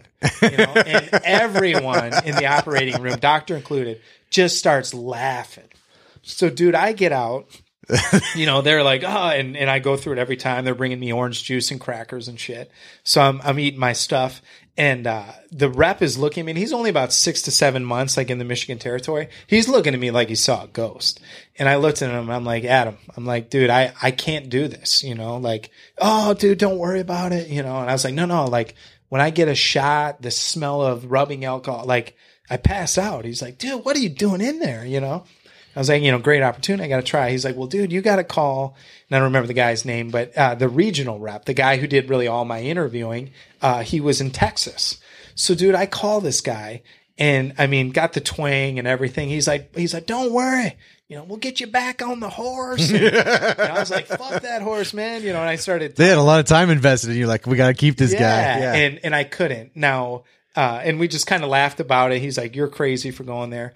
What is so fascinating to me, and again, hating corporate and all these things, Stryker was an amazing company. And what amazed me, not only what they were doing and products and people, but they tried to help me get a pharmaceutical job that was so irrelevant to them, but they believed in me, I guess. Different mindset, yeah. Yeah, so it's cool. So then that happened. Was that like a keep it in the family kind of thing? They really wanted you, but they couldn't keep you there, so they just wanted... You know what? I don't know. And I'd been through so much shit, I sure as hell couldn't have figured it out at that point. But that was fascinating. And then that's really how I got started in real estate. So then I moved to to Arizona to work at KB Home.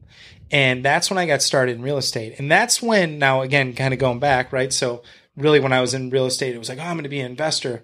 I was dealing with these realtors who were idiots. It was amazing. And what was even crazier is when I moved down there, it was when the crash started. These idiots were making like 5%, and I was making 1.5% paying off a draw. So it was, I definitely You were on the wrong side. Yeah, You're like, holy I saw shit. a huge opportunity. Yeah. So then I came home. I did that job.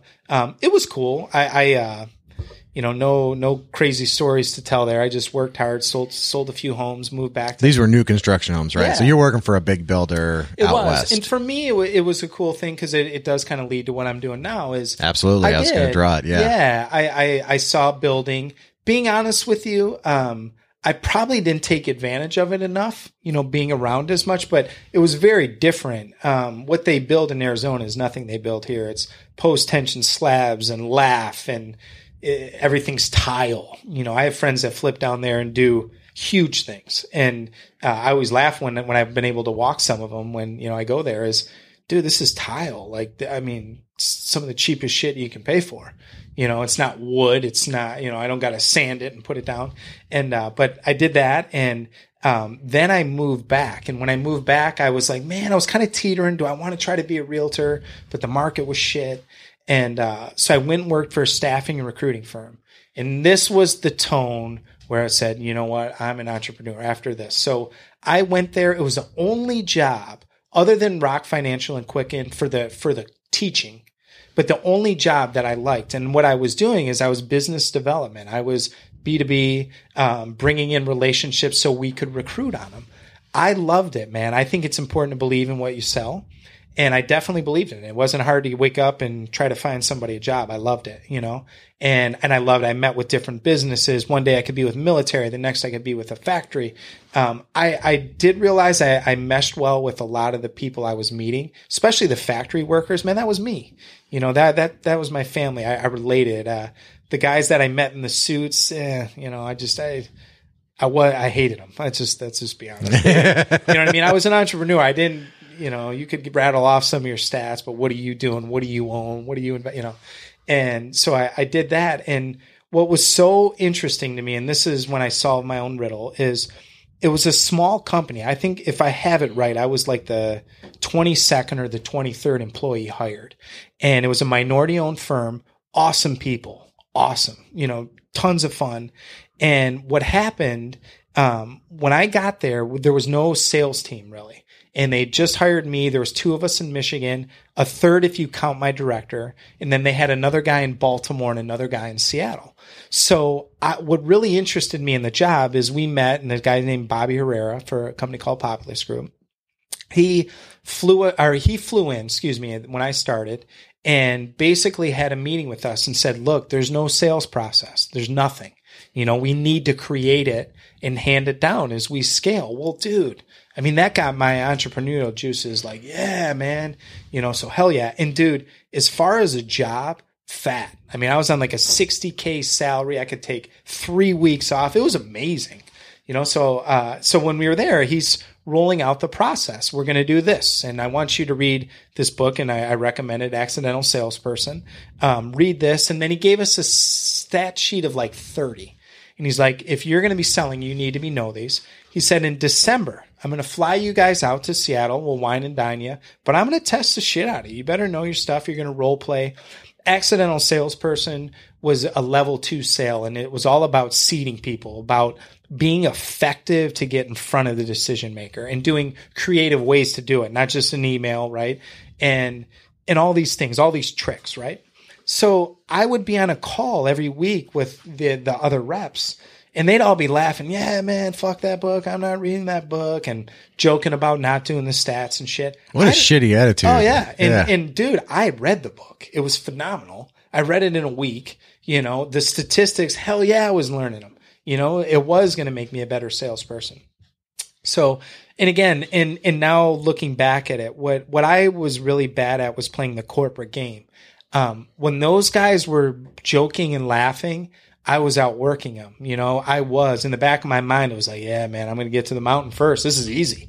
No one's doing anything, but what I didn't do was play the game. Those guys were building better relationships with my director. This whole corporate bullshit that's in the back end. They need to teach you that shit in college. No one taught me, so I get in there. And I show up December, right? I get off the plane and bro, I am ready to go. One, I've already got some good sales numbers behind me. And 2, I've been role playing with my wife, first call, second sales call, checking me on stats, rereading books, right? All these things. So dude, this is child's play, right? So we get in there and I love it. Bobby was a boxer, right? And he gets us into the office. He goes, all right, we're not showing any of you around or anything right now. Let's go right into the boardroom and quiz you. Hell yeah, man. I like this guy. Bring it. Yeah, I love this guy. So, dude, we get in there. I'm talking a 15-question test. I mean, elementary shit. And you've had 4 or 5 months or whatever it was to figure it out, right? Not a whole lot. I'm looking around. I'm done with this test in 2 minutes. I've prepared for it, right? These guys, and my director included, are like stumbling. And I'm just like, oh my God, whatever. So, dude, you're on the wrong team. Yeah, right. Yeah. But now, and again, being someone who likes to think they see opportunity, man, this is my opportunity, man. These guys are turds. This is great. No, they're going to cut you loose, man. Right? Yeah. All right. Well, yeah. Again, you can't have you making everybody else look bad. Than me. Yep. So, dude, that's what happened. So he comes in. And I'm thinking, dude, I got one shot, man. This is the CEO.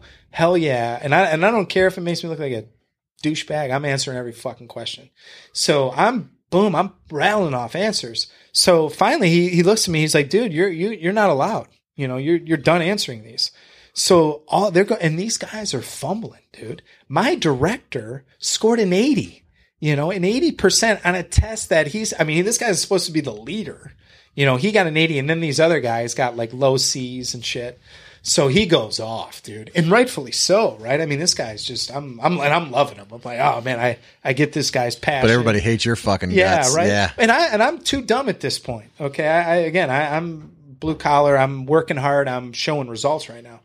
So then we break for lunch and shit, and he takes us around. He wines us and dines us, and then he says, "All right, we're going to do your first sales call, and tomorrow will be the follow up."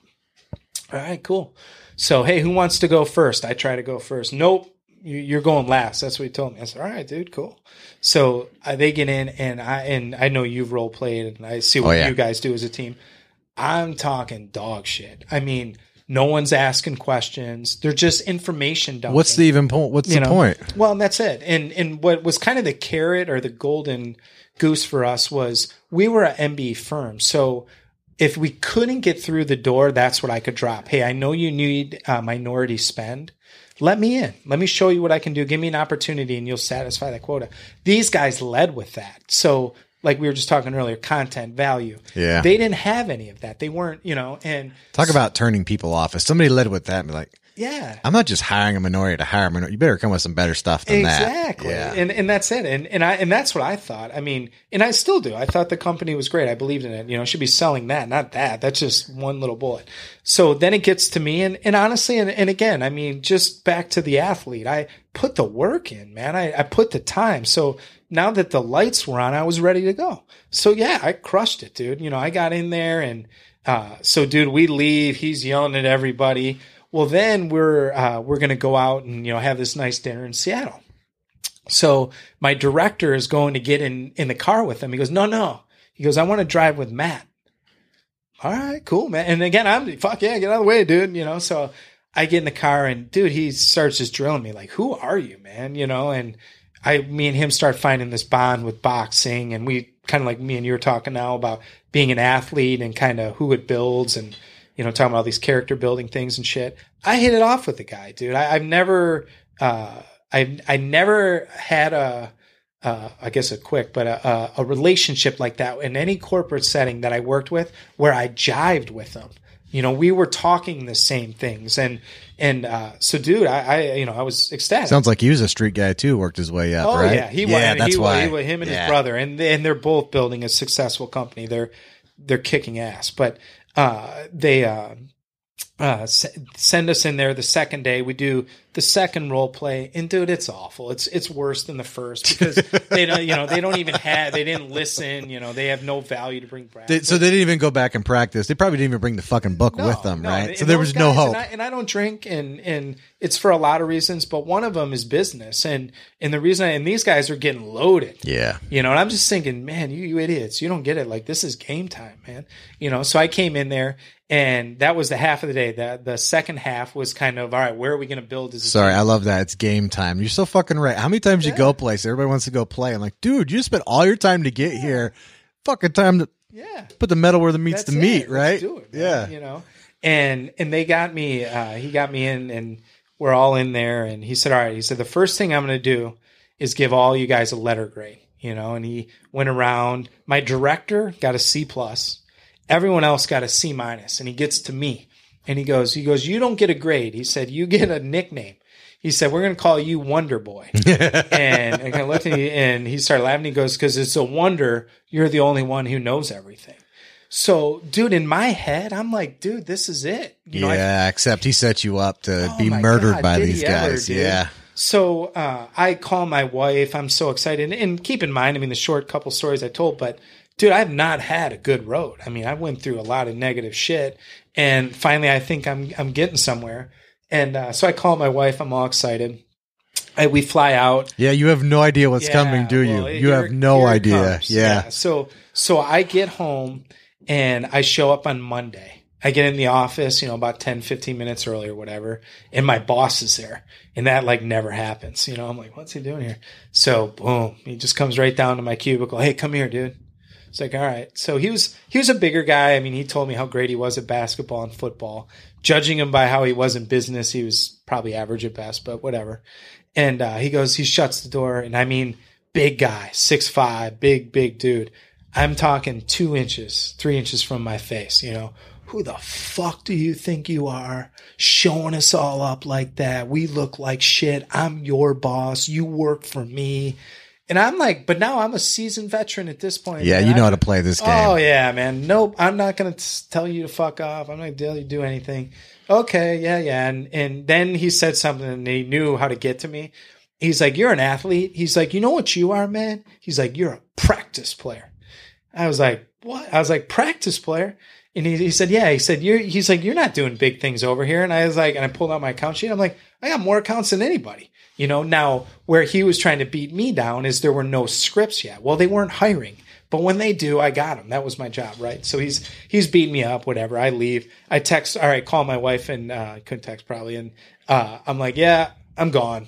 She's like, no, Bobby, nope, I'm gone. Yep. So I right away knew the following day I came back, and that's when I knew I was gone. They sent, he sent me an email, and on the email I had an attachment. It said like, sign this. And I read it, and it says I was getting written up for wearing holy jeans on Casual Friday. Well, dude, fuck that. I own 2 pairs of jeans, and not one of them has a pair of holes in them. So I'm like, dude, I'm not signing this. And I went in there, and now polite and more veteran and learning from my mistakes. And but the same way, essentially, I fuck just you. went in there, and now I'm different, and that's what has changed my aggression is now I'm just going to outsmart you. Yeah. So way better way. Yeah. You can't. That shit of beating each other up. Being young and male is almost, and I hate to say it, a fucking disability. Yeah, like all that aggression and testosterone gets channeled the wrong way very often. Yeah. Yes, very. And I went in there and I just I chuckled at him and I said, I'm not signing this. And I said, I've already been down this road. And I said, if you want to fire me, you're going to fire me, but I am not signing anything. I'm the best guy you got. And I surely proved that, at this meeting.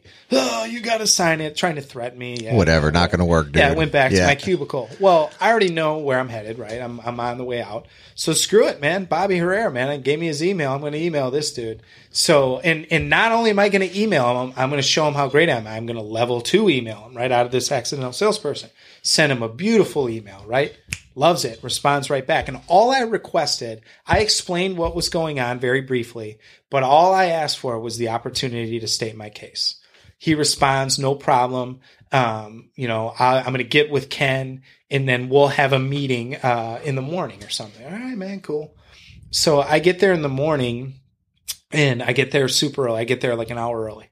And I right away, because I know I'm getting fired, I start printing. They sent like a brag account on the company, like basically weekly. And I was in there a lot. I was doing some okay things. So I printed off all these sheets and shit. And again, experience unemployment. I know I'm going to need it. So they take me in the room. You're not prepared for me, folks. Exactly. And he starts to just, unload on me. And I just looked at him and I said, look, man, I'm not going to sign this. You definitely don't intimidate me. And I said, business-wise, it is what it is. If you got to let me go, it's sure as hell not with performance. I would just like to know why. He couldn't say anything. He'd yell, scream, sign it. No. So finally I said to him, look, go get Tom. Tom was the CFO or whatever. And he comes in, kind of a much more calm, cool guy. And I said, look, man, I said, I've been through this so many times. I said, he doesn't like me. I outperformed everybody. I'm an idiot for doing it. And that's why I'm being, oh, no, it's not. You wore holy. No, Tom, I don't own any holy jeans, So they just let me go, So I walk out and no, guns ablaze, and I high five some people and fucking them out. You know? So much more older, wiser, better prepared. But that is honestly, man, and God bless him. And I am going to say his last name because I love him. I love him for it. Ken Frierson fired me. And on that day he fired me, my life changed forever. Yeah. Thank you. Totally. But I what it was, man, is, And it was such a fucked up time to get fired too. I was just engaged. Tell people that you're getting married to, it fucking sucked, right? But yeah, unemployed loser. I can't keep a job. Well, looking great, thanks. And this is where it's headed, is I'm sitting in my car, and it goes back to what I said and what I tell my team. If you can look yourself in the mirror and say you're doing everything you can, then you can live with that. And if there's shit you got to change, you got to have a high enough level to see it and to change it. I was looking, and I'm serious, man. I was looking in the rearview mirror, and I'm like, dude, I'd hire 100 of me. I would, and I laughed a little bit. Yeah, there might be a couple, here or there, but dude, the work ethic, all these things, right? All these things. And again, sports related, right? So finally I said, you know what, dude, fuck it. I'm going to do it. I'm going to start, and I'm going to be a realtor. I'm going to start investing. Fuck everybody. Took you long enough. Yeah, right. Well, and that's why I was joking with you. 12 years. Yeah, mine's close, right? So I don't know why sometimes we repeat the lessons until we learn them. Yeah. I guess you just had to do this a few times, right? And I had the experience too. So then that's when I started, man. And right then and there, and my family has a CPA. Shout out Ted Funky and Matt Rackley. They've helped my family, and we're the smallest fish they have. I mean, but just grateful, right? And so I went in there and I said, Ted, man, I'm gonna start a real estate company. And he's like, you're fucking nuts, like this is the crash, this is dude, it's the best time ever. Yeah. And I said to him, I said, you know what? I said, I've been through dog shit. I've worked with people I have no respect for. I'm not a corporate person. I will never succeed in that environment. And I said, dude, I'm going to do this, man. He said, all right, good luck. And I think half of them thought maybe I do it. The other half, probably didn't care or whatever. So I went, and dude, I started doing it. And and that's kind of what spun my real estate career. Is I worked at a small outfit here in Royal Oak, and I had a friend that owned it, and I knew the value. And this is why, and I get it asked all the time, like, why would I join a team? Why? I can do it myself. And you can, and if you've got tenacity and aggression and honestly, what I'm learning, money, you can do it. The advantage to starting off on a team is just that. It's a quick start. You get the knowledge, you get the processes, you get the opportunity to make money. So I knew that. I went somewhere where there wasn't a team concept, but they did a lot of property management. Well, in my head, I knew the phone would be ringing. And that was important. I also knew my strengths. I was not the person at that time who was going to call my sphere, who was going to lean on my family and on my friends. One, like I told you, and the sacrifice, I gave up a lot of my friends, man. I wasn't going out, and especially in that I became an athlete in jiu-jitsu, and I didn't have a lot of people to go to. But I preferred the cold call, and it came in from Quicken. So, dude, I huffed it in my first year, and I always laugh because, and I joke with Sherry, I suck at empathy, man. I have none. I'm working on it, but I don't have a lot when it comes to work. And, man, I went there. I sold, I had like 49, 52 leases, and I sold like 3 homes, but hell yeah. And the funny thing is even though the money wasn't right, the environment was, and I could see it. I even there, and it wasn't whatever, it was what it was, but you're like, this is a fit. Yeah. This is maybe me. Not exactly, but this is being me. Around this and exactly. in this. Okay. And then like I joke, and my good buddy that works with me now, Randy, we talk about it a lot. When you make these big changes in your life, you generally get back a lot of resistance. And like I said, that was crazy too when I was starting, because, and I have a wife and I love her and she'll listen to this, but she's a fucking employee, no way. She doesn't want to start her own thing. And, when your fiance, has been fired from every job, it's almost kind of natural he's going to say he does real estate next. You know what I'm saying? Yeah, you're not looking so hot, Matt. Yeah, exactly, man. I think that's sure bet's not looking so sure. It goes back to what we started with is, dude, I wasn't going to quit, man. Yeah. I went through it, and what was kind of interesting, and I feel very grateful, and I think it was God's way of working it for me, is there was no other choice. I had already went that other choice, and it didn't work. There was no option to be successful in corporate. And I still believe that in my heart, and I believed it that day. So I went after it. And then every year my business grew a little bit. And, now I'm kind of where I'm at today. I mean, over here at Keller, I think I'm ranked 10th, which sucks. I mean, I'm a small fish in a very big pond. And like I always joke with everyone. That's good for growth though, right? Hell yeah. Yeah. And that's where we're at. I don't need medals. I need piles of cash in my bank account. Well, and here's what's interesting, right? So, and I love her. And again, plugging her, Sherry Swift. When I started coaching with her, me and her kind of laugh. I'm not, and again, aggressive and competitive, all these things I am, but I'm also, I look for balance in my life, and before I had my son, being very honest, I had what I wanted. At that time I had started flipping. I was living my dream doing that. I was being successful at it, which was even better. I was running my own shit. I didn't have some nagging boss that I had no respect for and telling me to dress for success and all this shit. But when I came to Sherry, what I didn't have was big dreams.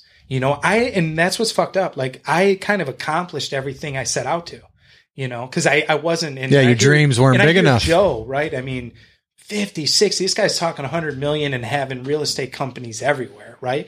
It took me a while. And I remember, and again, back to Sherry, laughing, and she wasn't laughing then. We're only laughing now. But she's like, what the fuck are you doing? And she doesn't talk that way, of course, but what are you doing? You're selling yourself so short. And I never had bit all the way in to being a realtor. I was an investor, and I do think investors, all of us look at real estate agents a little differently, and I still do, and I was like, Sherry, this is bullshit. Like this realtor stuff, this is crap, man.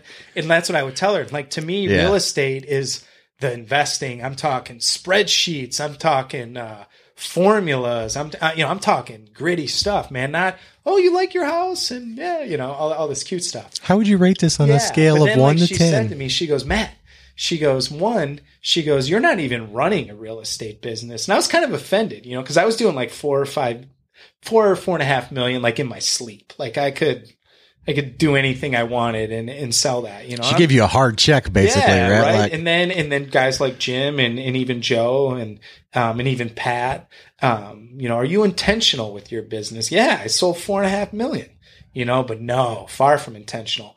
Well, then that's what happened. I came over here and I see it as a business now.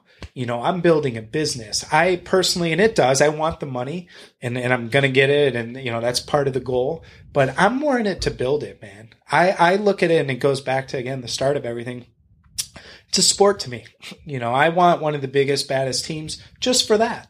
I want to have it for that. And the cool things that I've experienced in the short time through this are amazing. And propping my girl out now, like, an agent that works with me, Coley Hoteling. I mean, seeing this girl and her progression, and she took care of one of my past clients who I love. Shout out to Mo. He is now working with her and they're going to start rentals. They're going to start buying and holding.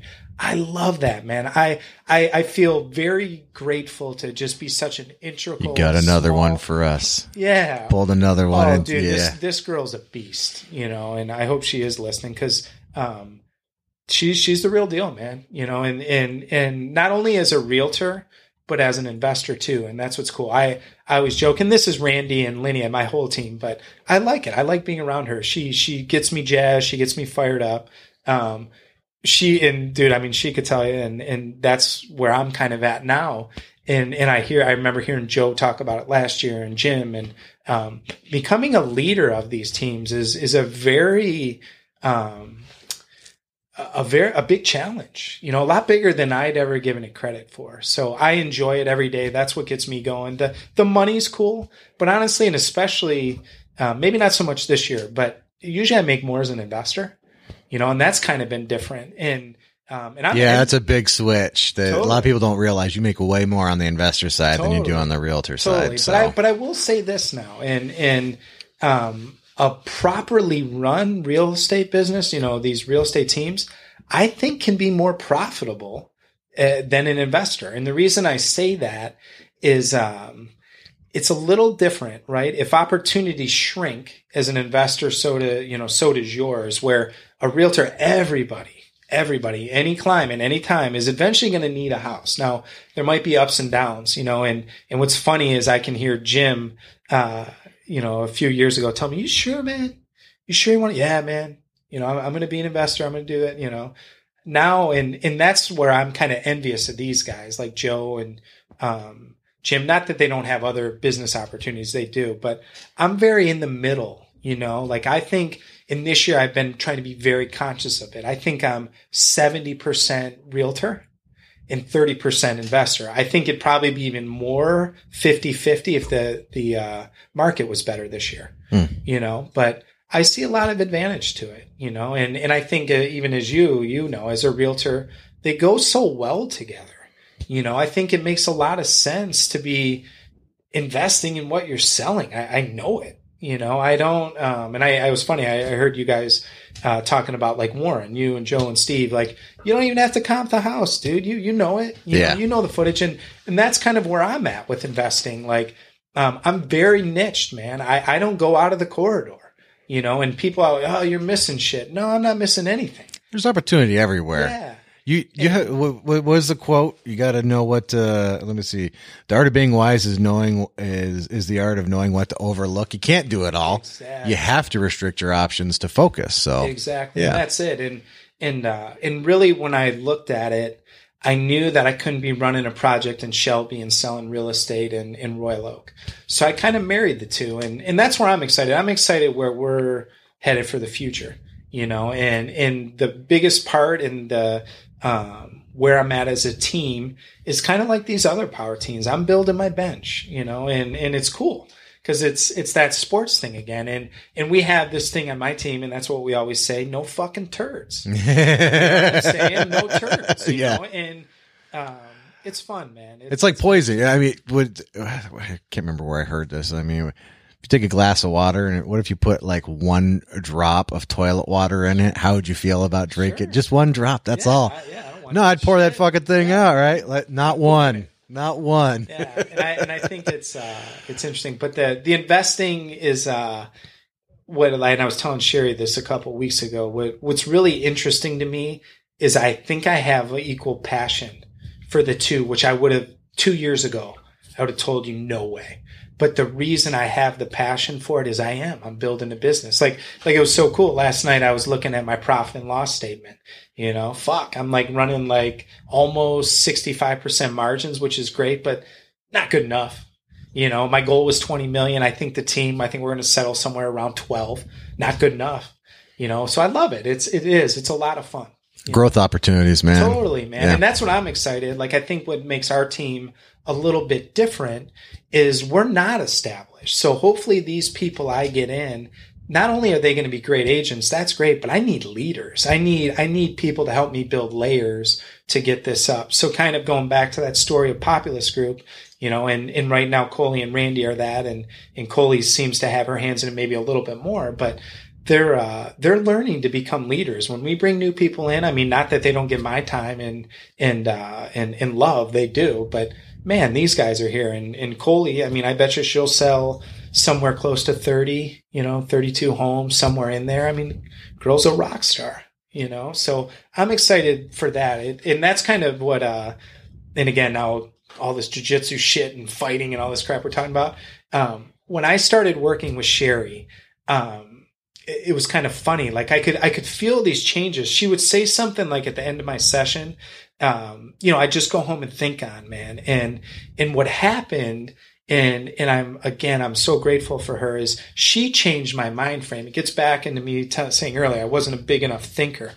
Oh, I got huge goals now. I mean, and the old me would tell me I'm insane, and it's her. And what was really interesting is, a couple of times, and I don't even mind being honest about it. Like, dude, I was in there bawling.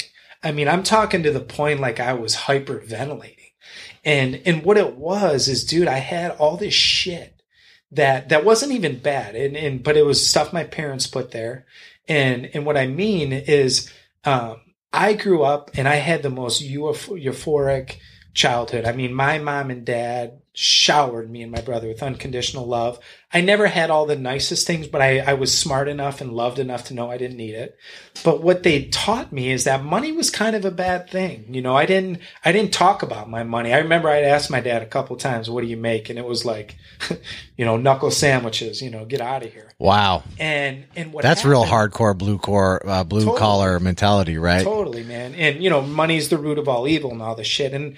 And she helped me break those down. And since I've broken those down, and it took some time. I mean, it really took me time because I love my parents more than anything, my brother, and the respect that I have. But again, it goes back to the mirror thing. I had to look myself in the mirror and say, you know what, dude, this is fucked up. You got to change it. And now that I've changed it, I'm being honest, man, I feel pretty bulletproof. Like I think all of us do. I can do anything, man. You know, and I just got to decide I want to, but I never had those, you know, like we did, and I tell everyone, if you're not a Keller Williams, you're crazy.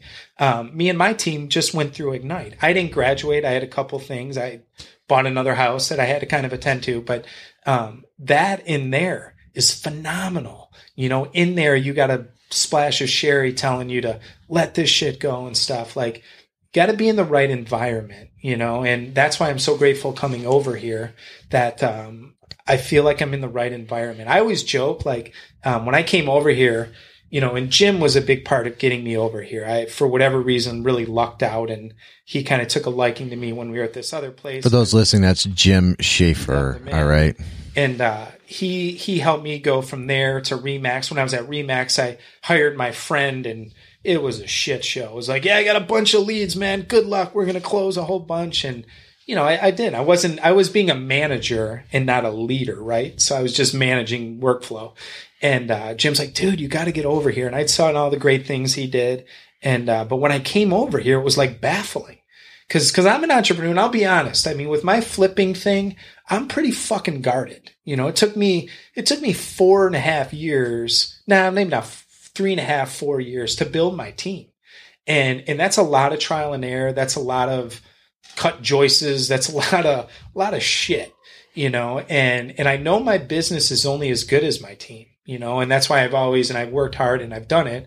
I've expanded my crews and stuff like that. I think it's important, but, you just, the team concept, you know, you're only as good as the folks you have, I guess is what I'm saying, you know? Well, yeah, that flip thing. If somebody hasn't done it before, man, whoo.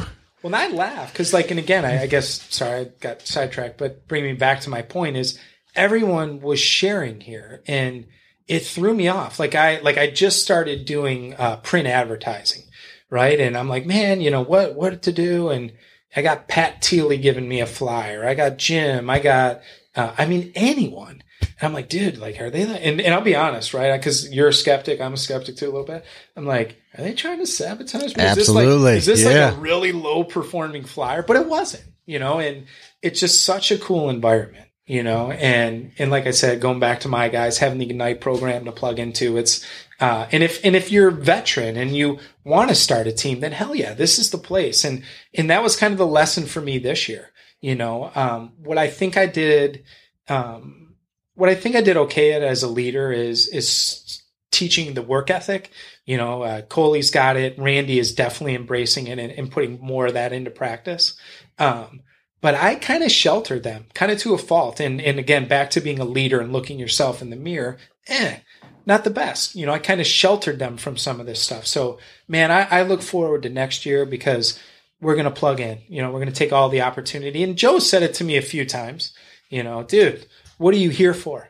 You know, go to the class, you know, and okay, you know, I'm in, you know, and there's just so many good things around here. It's a bizarre culture. You know, I heard you guys again. Podcast. No, they're very Tolerant of, I don't drink all the Kool-Aid. Yeah. But I'm not going to throw the baby out with the bathwater either, right? Yeah. It is, first of all, a very tolerant environment. Could you imagine doing what I do, what you do at some of these other places? It's terrible. Yeah, they'd be like, "Wait, what are you doing? Like, get." So they're tolerant, and I always laugh. And it goes back to when people ask me about, you know, the team, but and why to do it, and you know, why Keller and all these things that they all ask you. But I laugh, man. When I left my other outfit, you know, the smaller one, and I went to Remax, and no knock on Remax, it was sweet. It was a great gig.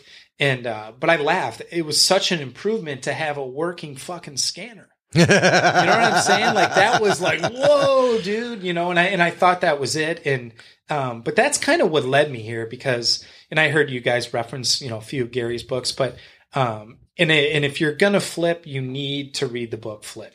I tell everyone to read it. No one reads it. And I think that's, dude, the whole series is excellent. Every book is amazing. Yeah. And I just read them. And that's when I started thinking, all right, Jim's telling me to go here. Jim's being successful. Jim's business is growing, da, da, da, da. And then I really started thinking, all right, well, man, this flip thing is, I'm doing all right. And then I started breaking that down and I'm like, well, dude, I was following Gary's book and I've kind of been following MREA. I trust this guy. I might as well go over there.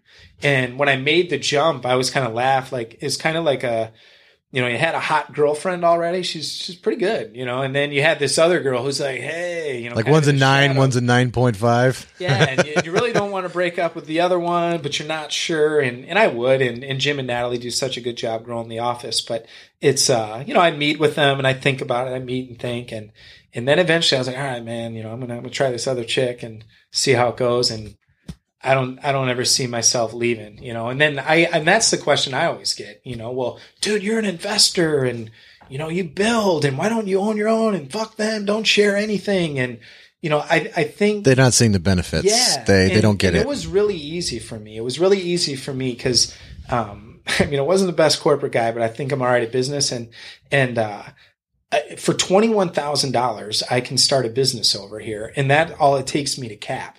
So that's pretty powerful, and they're carrying my liability. They're building a beautiful, $1 million building, whatever the hell this was.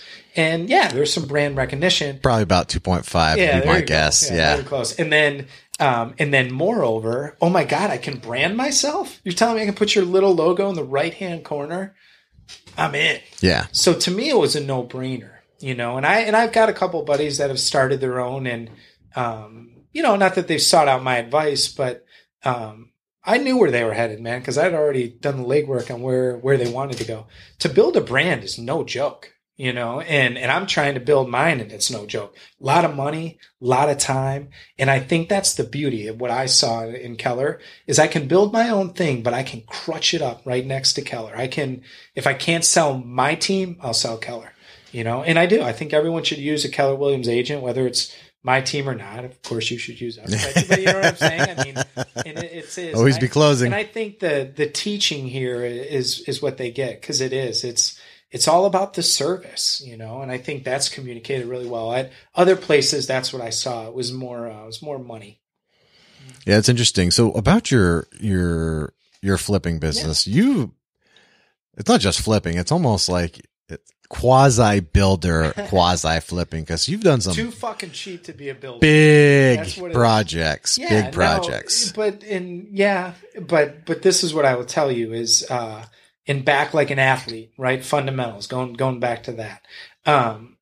When I started and not knocking people, I mean everyone starts where they would choose to, but man, I would have never started here. Like and you being a realtor, you get a call and yeah, man, I'm going to, build a $400,000 house. Oh, cool. How many have you ever done? Oh, this is going to be the first one. It's like, how the hell do you start there?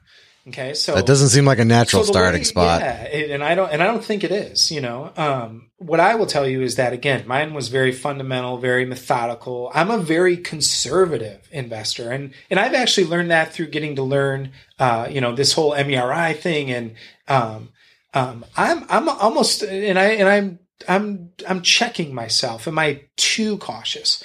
But in leading into it, right? And was the caution. When I first started, I bought a little $80,000 house. And when I say my family, because I sure as hell couldn't afford it.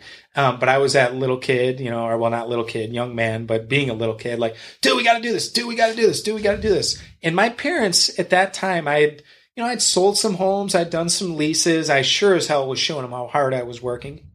And what was cool about all of it is my mom and dad, as well as my brother, this is their dream. This is their passion. Kind of funny, when I went to college, I wrote a letter to my family, and that's what it said. Dude, I'm going to school and we're going to figure this shit out and come back out, right? So when we started, perfume on a pig is what we call it. We did nothing. And I always laugh, and we talk about it almost monthly, is when we first started, I'll never forget it. We got into this house. It was a 1118 4th Street in Royal Oak. It was a little ranch, and there was a little like pony wall that was separating the kitchen. We're like, Dad, dude, we got to move this, man. We got to open it up. But, fuck no. You don't know what's in this wall, you know? Now, probably that answer came from more experience. He was right. Dad, there's just a switch. I went down there. Me and Chad looked at it. You know, there's just a heat run. Dad, let's do it. Oh, fuck. You know, my dad will tell you, he's becoming, but he was never really a businessman. I mean, he's a blue collar guy, and kind of like me, and what he taught us is he saved every fucking nickel, you know? So, but dude, we removed the wall, you know, and I can remember my dad stepping back, and I could like see it, and I'm like, yeah, dude, that wasn't so much. Right. So then went to the next house, and can't remember, it was Royal Oak, Berkeley, wherever, but we're removing a wall. Now we're going to open up the dining room totally. Oh man, I don't know. You know, Dad, we just did this. All right. You know, so we did that. And my dad and brother Hank Steele, so we knew about headers and shit. We did it ourselves. You know, we put in a header. We overbuilt the piss out of it. I mean, we put a header. That's what you do when you don't know, man. You over-engineer. Exactly. So we got in there, and then we did it. You know, we did a couple more like that. And then we said, all right, man. And I brought it to my folks. I said, dude, this is the next step. And I did a ton of studying. You know, I studied all these guys who were building Royal Oak and, you know, doing big things. And what's kind of funny about that house on 4th Street is I can remember me, my dad, my brother, and my mom, and they're kind of slaving away, and almost by God's good grace, but they were building a big ass house in the back. And I was like, Dad, we're going to do that shit.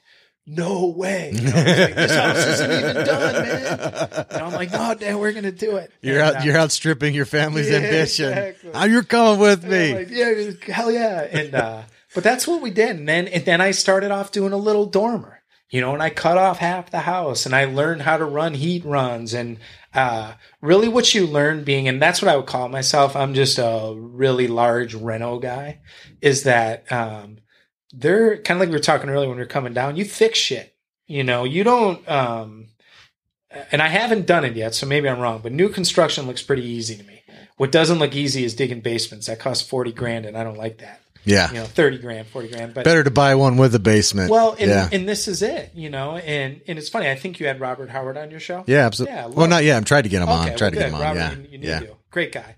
But it was funny because he's shy for some reason. Well, he shouldn't be, but I met him through being a realtor, and me and him were kind of kicking it. And I was the one telling him, dude, you got to chop these things up a little bit. You know, you're going to get more opportunities. And not just him, I'd had that talk with others, but in there, like I was explaining, it's, you know, you don't build a big one until you chop away. And you know, Robert has done plenty of small ones. So we just took it in levels. It just very calculated levels. And the one thing I'll tell any flipper that's listening to this is you're only good as your exit strategy. Yeah. And what was always very prevalent to me when I looked at the numbers is I knew the bigger ones were more hedged. I knew it. And the reason I knew it is that I had so much profit left over on the bone that, dude, if I hit, and in my head, and I actually had a guy Facebook me and ask me, but $10,000 is kind of my oh shit fund. And to me, if you're ripping something apart, really the only thing you come into is something structural, 10 grand, you know, using it as like a safe number. Or I always check the sewer line, but if, you know, I don't know, I got a bad report, 10,000 for a sewer. But when you're tearing them apart, they're hedged, you know, and the reason that, and I don't want to say I sold my family, but the way I sold the vision and the way we went is when I can start adding footage, I can quantify it. I can literally quantify the dollar I'm spending now. So if I say I'm adding, just a small one, say 500 square feet and whatever, all in, it's going to cost me 20. And at that 500, you know, I know that I'm going to get X more amount of dollars. It makes it very easy to run my numbers. So again, if it costs me 20 and I'm going to make 60, hell yeah, I'm going to do it. You should spend 20. Yeah, you'd spend 20 to if make. I only make 40, 40. absolutely. Yeah. So how many times can you do that? Exactly. And then with the bigger ones, then we made the jump there. And I'll tell you, dude, like everyone, fuck yeah, it was scary. and dude, it's terrifying. It is. And I always joke, like, flipping is the most risky thing you can do with real estate, and I think the older I've gotten and a little more veteran with it, that's where I'm asking myself now, am I being a little too cautious? Because I have a good formula, and I know I'll never go outside of that. So man, I feel that I could open it up a little bit, but back to the exit strategy, the big ones, that's it. The meat is enough on the bone. And then I always, and this is what I love about not digging basements, if the shit hits the fan, I'm almost at break even. I usually build them somewhere around 280 to maybe like 320. And that's where they were going in the shit of it, So I feel very guarded. Like when you get into the littler ones, man, you feel a $4,000 pain feels a lot different. Oh yeah. When you've only going to make 25 on the back end. And then the other thing that I would try to stress to people, anyone new that might be listening, is learn about taxes. Fuck. The pie in the sky, at least for us and in my team, is I try to make 100 every project. And I can tell you it's a unicorn. He's out there. I've wrote him a couple times, but he doesn't show up at You're not house. Aiming for 100 though. You're going to be a sad person. Well, and that's it. But with the margin, again, comes that level of risk. And when you're doing your numbers, you got to know that even if you make 100 and you sold it in, less than a year, you're going to pay short-term capital gains. Hopefully you choose the right person in office next, but they're raping us. I mean, we're getting cut 30%. So now that 100, if I lucked out and I hit the unicorn and I make 100 on a reno, I'm down to 70. Now I got to pay a realtor fee. Holy shit, right? I lose 25 right there. That 100 down to 70. It just keeps going, and I think that's where I've seen a lot of people get eaten up. They're not good with their numbers. It's, and I joke. Holding costs too. A lot of people, totally. The cost of your money, the cost of keeping the project going. I got murdered with stuff just not getting done on time, and that's man. it. And that goes back to your team, and I do. I feel very grateful and blessed to admit the people I do. And like I always tell everyone, I don't have the cheapest guys. I have I think the best guys for a very fair price, and dude, I've went through labor disputes. You name it, I've experienced it, but dude, you've got, if you're in the business, you grow some nuts, you're going to do it. And it's not as sexy as HGTV. No. They make that shit look stupid. Anyone can do anything if they put their mind to it, but it's not for everybody, man. No. It's not. And the buy and hold is where I want to be. I had one, and it was kind of a cool story, but I flipped it to myself. I made a bunch of money. I rented it. I made a good chunk of change. And then I started Stransky Company, and I was like, holy shit, this is going to take a lot of money. And I had to pay $2,000 for this dumbass flyer. So I liquidated it. And the problem with it is I gave up the cash flow, but I think what I'm building is that, and kind of laughing and propping out my girl Coley, we play the game cash flow as a team, and not as much as we should. But what was really interesting is I was playing that board game, and I was back and forth on liquidating, this rental to get the cash and to build Stransky Company. So I'm back and forth in this game. If you're not familiar with cash flow, but it's basically you've got the rat race. You're trying to get out of the rat race. There's opportunity cards, and these opportunity cards, it can be stocks, bonds, mutual funds, real estate, and all these things. So I'm looking at it, and I'm trying to acquire it. The way you get out of the rat race is your passive income exceeds your expenses, and you're financially free. So I'm looking at it, and I had the opportunity, and I don't remember what it was. It was like a widget company or something, and I could buy this company for, I think it was like $5,000. In the ROI, and they calculate all this on there, but it was unknown, question marks. And that's it. You're starting a business. You have no idea. You could hit the moon, or you could be eating, tuna packets for the rest of your life, right? So I thought about it. I bought it, held on to it. Maybe 3 cards later, they pulled, and someone wanted to buy my business for $150,000. Fuck yeah. So dude, and I'm such I make quick decisions. When I feel it, I'm gone. I believe it, and I'm very calculated, but when I trust my intuition. So dude, that happened. we got done with that board game and I told my wife, I'm selling the house tomorrow. And I did.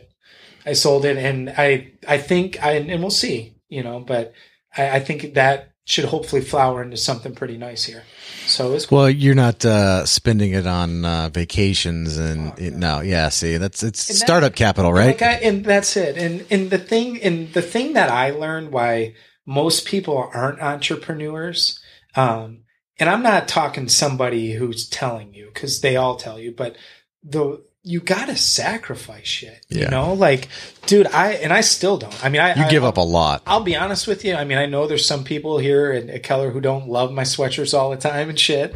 But dude, I look at it differently. I don't own shit, and I want to acquire rentals and own shit, but not what you own. I don't care if you got a Beamer. I don't care if you've got the nicest dress slacks. I don't care. Those are things that I'm willing to sacrifice in my life. And I did. I sacrificed friends. I sacrificed time. And I definitely sacrificed the finer things. And I'm lucky that I have a wife who was on board. That girl, I mean, if you ever see her, look at her wedding ring. What a piece of shit. Straight up, man. I mean, right out of a Cracker Jack box. And it goes back to that story. It'll get bigger, baby, I promise. Yeah. And you know what? And that's why I love her. And she's like, I don't even want one, and what I love, and it is who we are, and it is about the sacrifice. When we look at that ring, that means something.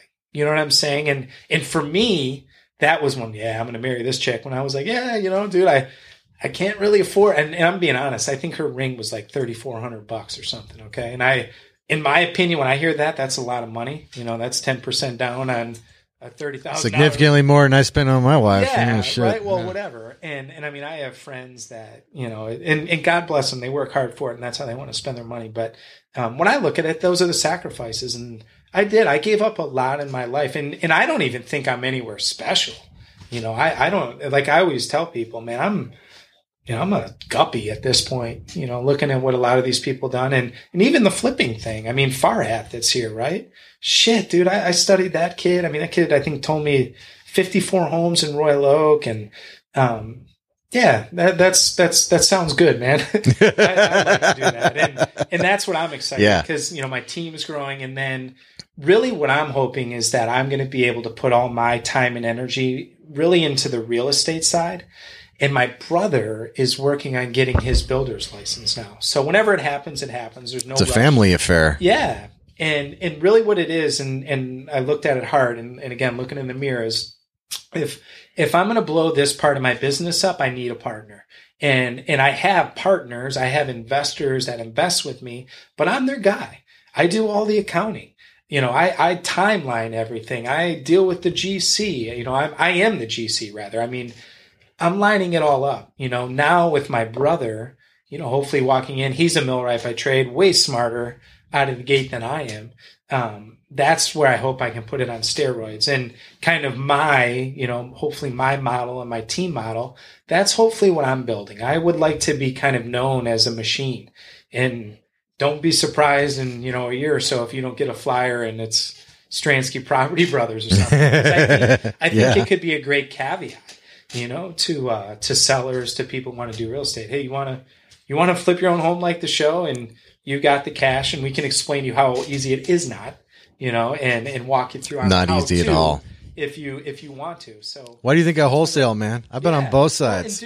Let you guys get that hero money. Let me tell you. But you guys are smart, because the funny thing is, kind of observing all you from afar, and that is who I am. Like when I got into that circle and on the website, I just sat back. I posted a couple things in there because honestly, I want some of these hard money guys to know what I'm doing. And but I've just looked and I've learned a lot. I was like, wholesaler, what the hell is that? And now I realize, oh my God, I mean, outside of having me on your awesome podcast, dude, any deal you send, I mean, I got money, I would love to buy them. And kind of a cool story, right? So kind of doing what you guys do, and I got the bug for it. We mojo all the time. We do that in the morning. And dude, I'm mojoing, and you guys, I'm sure, do it. All right, man, 15 more calls, whatever, whatever your number is. And I swear to God, maybe I'm number 8. Guy picks up, older guy, and, I get into my spiel, whatever, run my script. And he's like, dude, actually, I've got this house in Berkeley, and, I fucking don't want to deal with it, and all this. And then I start talking. I was like, well, what's your last name? You know, I'm like verifying everything on the back, and it's Durst. Well, it's Mr. Durst from Durst Lumber, you know, which is over in Berkeley. I mean, this guy, he's built Berkeley. He's bought and sold everybody under the table, right? Great guy. God, one of the best deals. I enjoy getting to know him, right? But it was just a cold call. Yep. Dude, I went over there, and I had all intents to list it. And I went over there. I was like, nope. I was like, Mr. Durst, I really want to buy this house. And he said, well, I've got an offer at 125. And I said, Mr. Durst, I'll liquidate everything I own. And if you're going to allow me to pay that. But I was honest with him. I said, dude, that's lowball. That's dog shit. You know, and he said, well, what will you give me? And I said, let me go talk to people. But I said, honestly, I have no problem. I hope that wasn't my offer. I don't think so. I don't recognize the name. but I said, I have no problem paying $140 for it. And he kind of looked at me, but again, business, honest, going back to all these fucking Cintas people I hate, right? Like, I'm not that guy. I don't need to rape you to make money. Now, I also think it was the art of the deal, right? He's no idiot. This guy knows what the house is worth. You know what I'm saying? But I did. I gave it to him, and it was kind of funny because talking about aggressive and tenacity and shit. Well, I called my family. I was like, dude, this is it. You know, and you were kind of teasing me on the way down there with the fuck show we have going on Columbia. Yep. Right? Well, I called my dad. I was like, dude, Dad, this house, we got to buy it. You know, I'm like, there's no if and, oh my God. And I told you, my dad's, you know, he's growing, but he's not there yet.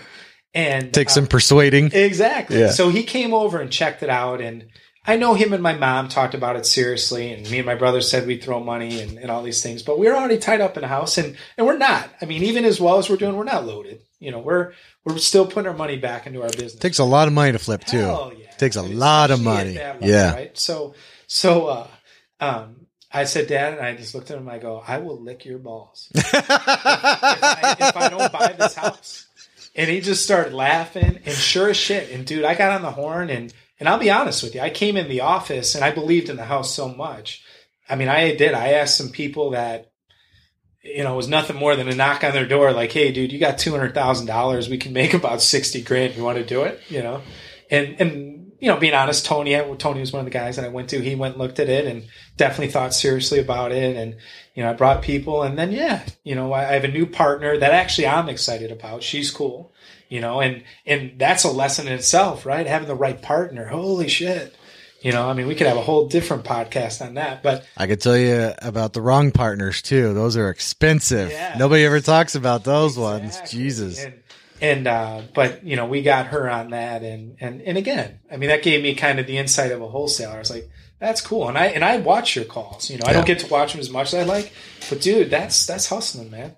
You know, and that's what every dickhead, but that says, yeah, you know, like I could do what you're doing. And again, I'm going to be that dick, you know, I'm a corporate guy, and no, you won't show up at night. You won't. I always know who's not going to make it. 800 no's to get a yes. I can't pick who's going to make it, but I could always tell who's not going to make it. Yeah. It's always the ones who think they could do it. Yeah. Always. Yeah. And I'm going to be honest, that's kind of the hardest thing for me. Like I was telling you, where I'm really struggling is just that, learning the right people to hire. Dude, you know, I had no answers here, man. That is, huh? Talk to Joe. Yeah. I know he fucking struggles with it all the time. Well, and it gives me hope. And that's what I love about those guys is,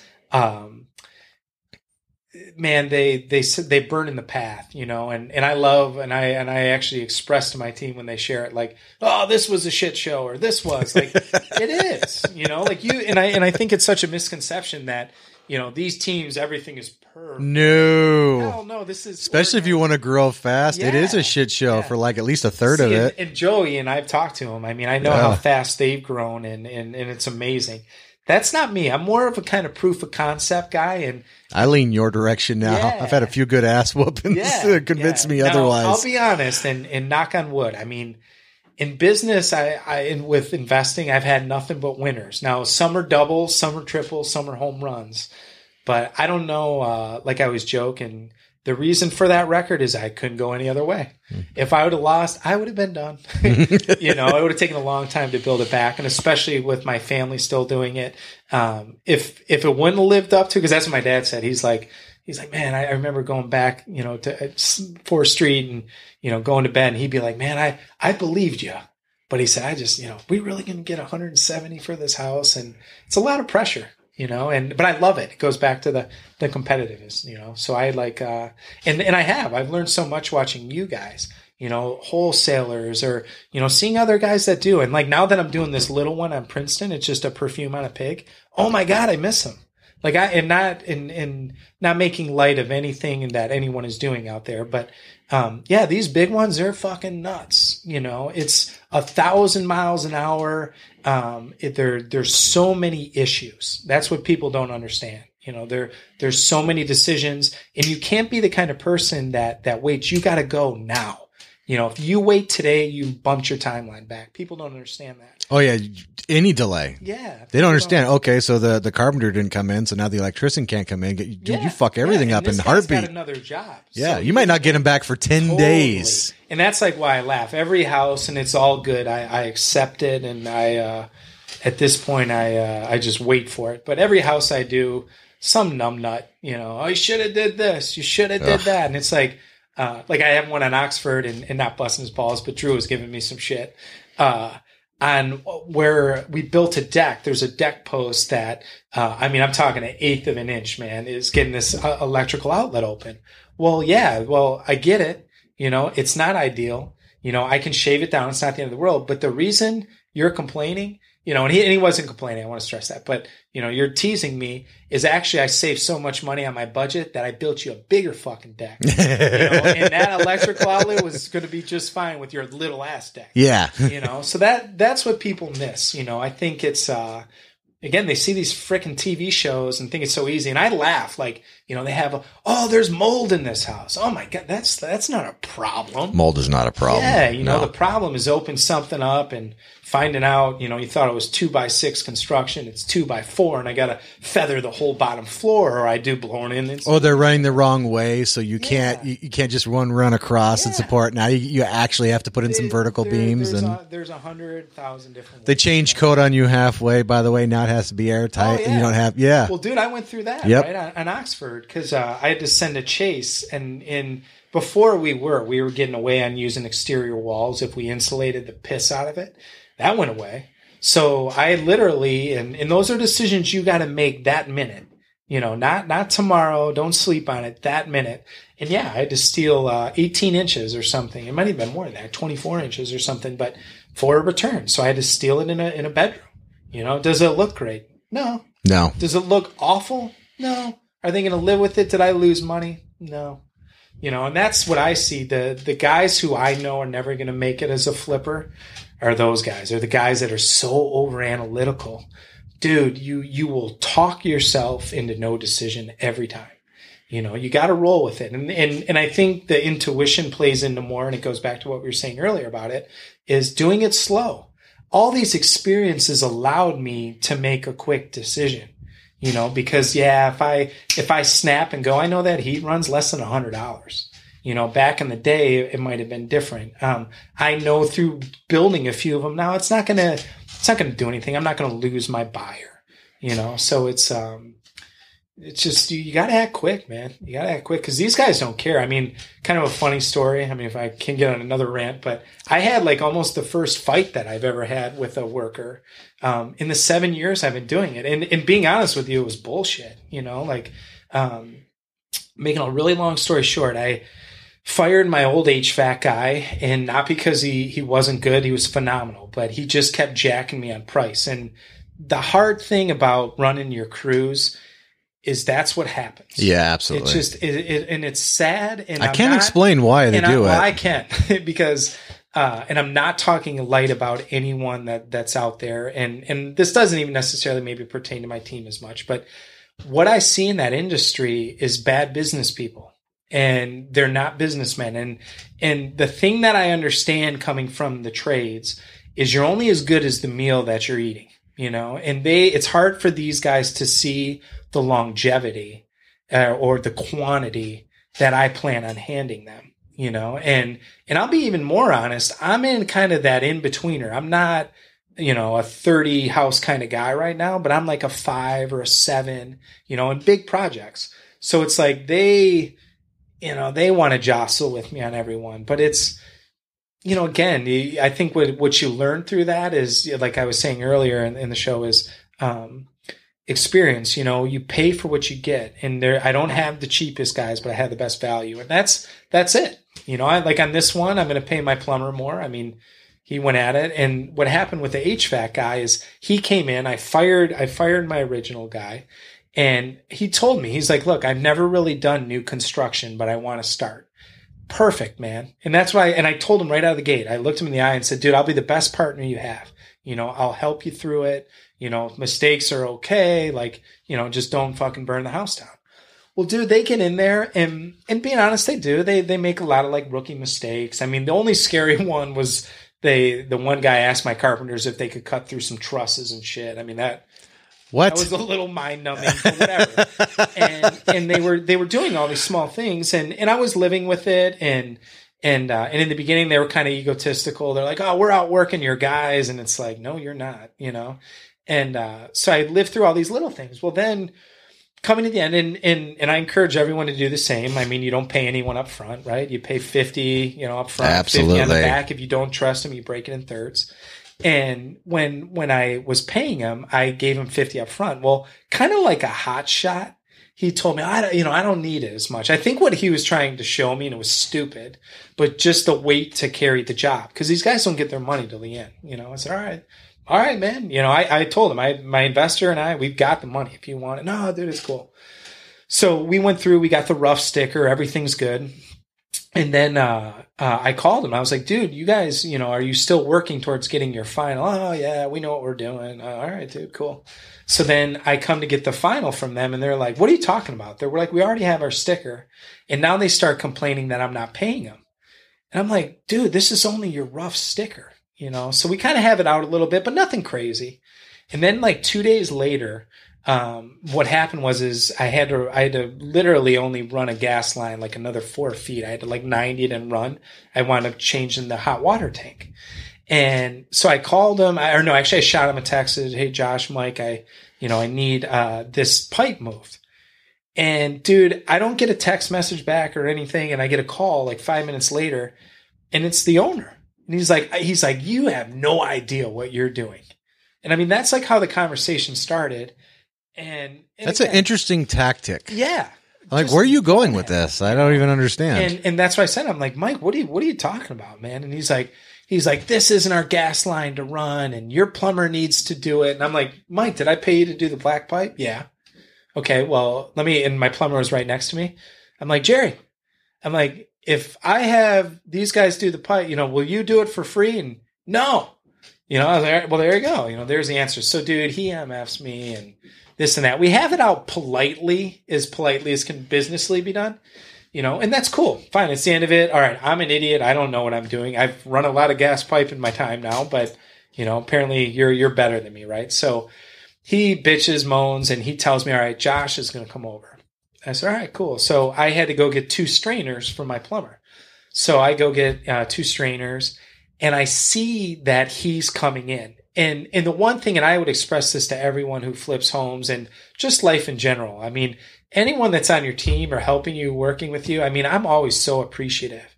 And I always try to express that to him, and I was so when he came in, I said, hey, Josh, I really appreciate you coming in, and I know it sucks, whatever I said.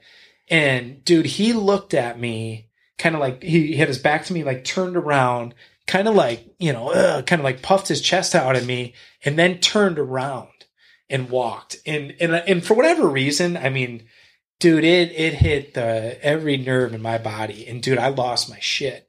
And what was kind of funny is there was a plug, a gas valve that they had in backwards that fucked up the drywall that, dude, my dad was having a fit about.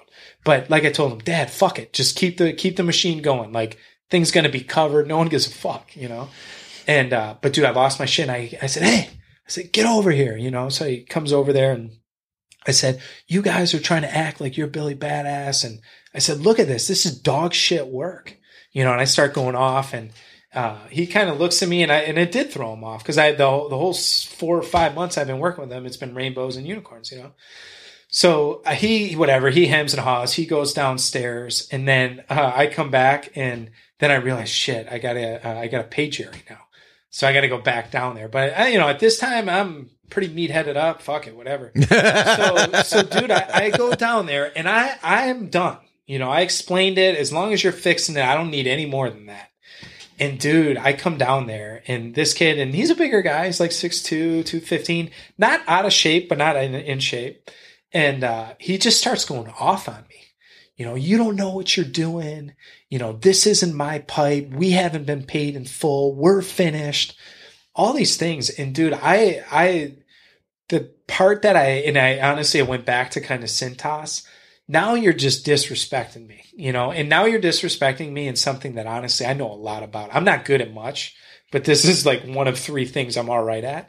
So dude, I lit him up and dude, honestly, it was close. I mean, I think it was pretty close, like to come into fisticuffs and then it kind of left. And then, I went outside, and this is the person I am. It's kind of pathetic, but after all that, I went out there and I was still fucking fired up. And I said, hey man, I'm like, I want you to know this is fucked up. I was like, I've been doing this 6-7 years, whatever it's been. I'm never have I had an ordeal like this. But then I said to him, I go, but dude, I do want you to know, man to man, you are a hard worker. Yeah. But had dude, your bet on the way out. Yeah, but it was like, I don't need that shit. And I hear the stories of other flippers that really seem to live their business in there. And what I would tell them is, dude, get a new team or find a new business, man, because that's no way to live, but it's fun, man. I mean, I enjoy those moments. That's fucking hilarious. Yeah. No, thank you. Thank you. I had a lawyer try and call and intimidate me the other day. I'm like, bro. Yeah. This conversation is going to be short. You better back up, take another fucking run at this thing. Yeah. Didn't even know what to say. Like, I only have one intimidation tactic. Try again. And they're looking for someone that's meek. And I'll be honest too, like, physically, I mean, I look like a free lunch, man. So I think that's kind of what it was. Like he was going to. Yeah, they don't know about the jujitsu. Yeah. And you know what? And honestly, the guy might have beat my ass. I don't care. What I will say, if it ever went to that, I don't care. As long as I'm in the mix and hit you once, like I'm nuts, but it isn't needed, but I love it. That I like you guys. It's in my blood, man. It's in my blood. I love flipping. Well, I know you're working on Columbia just because I was trying to wholesale a house over there. It didn't work out, unfortunately. But if it ever does, again, right across the street, please, I absolutely, yeah, it was right across. I'm like, and Robert's like, hey, by the way, I'm like, really? I'm like, oh boy, that's a big project. It is. So that house is so interesting. It one in first, I guess a little bit about strategy, right? The reason I bought that house, I would have never ever bought that house in a different market. And I wrote offer after offer after offer all summer. I would drive the project to see what they were doing. I was just getting straight up outbid, and I was waiving commissions. I was doing everything to win. But I was okay with it because again, a formula, right? So if they were willing to pay for it, perfect. Well, then I did get a little desperate. And when I say desperate, it was calculated. I needed a house, and really more than I needed the house to make money, I needed the house to keep my crew going. That's what people don't understand. You can't lose them. Fuck no. And so as the family, we talked about it, and we said, all right, we'll do it. That one will be a triple at best. I expect a 2-bagger almost going to third. I don't think it's going to be huge, but the thing that I love about this project is, and I'm sick, but all the lessons I'm learning. I was joking with you when you're coming down here. Dude, I removed a fucking forest out of this house. I mean, I had a tree that was.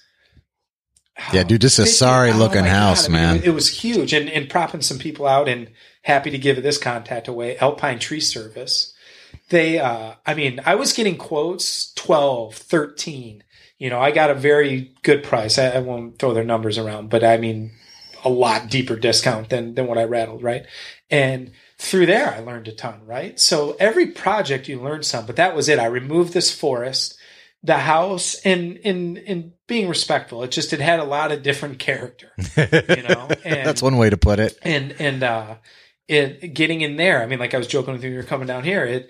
This house was just so aggressively put together. Everything was nailed, cross-nailed. There was actually a lot of thought that went into it. So it's been a monster to tear apart. Just a unique one. Somebody with poor taste who wanted it to last forever is a dangerous combination. And again, this is not necessarily, of course, the owners that had it, but the history on the house is it was a party house. And we were laughing and it was super cool. I mean, it was very unique. I mean, they were taking me through the house and there were little trap doors where they hid drugs and shit. And there was like this back room that, definitely had like some hydroponics set up at some point.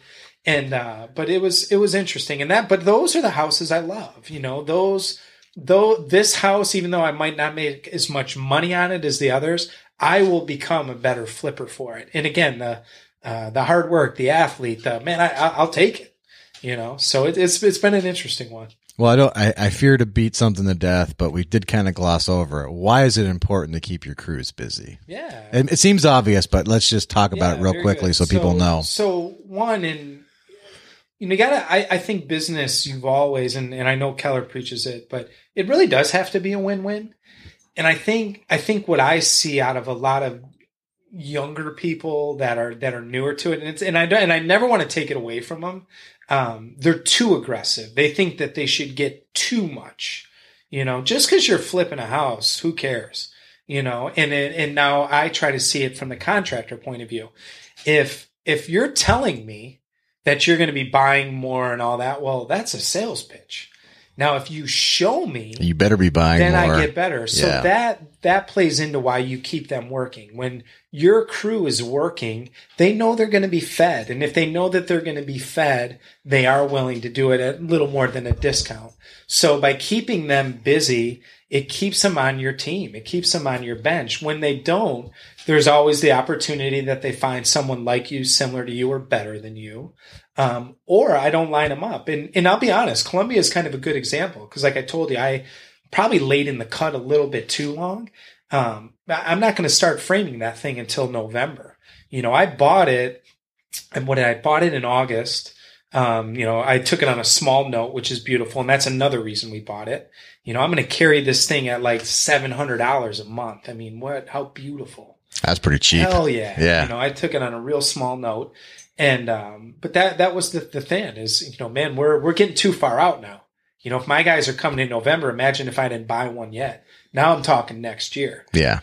And so that's why. So you want to keep them working. You want to keep them close to you and don't treat them like shit. I mean, I see like some guys just, dude, and I think again, it comes through a trade. I mean, I look at these guys are amazing.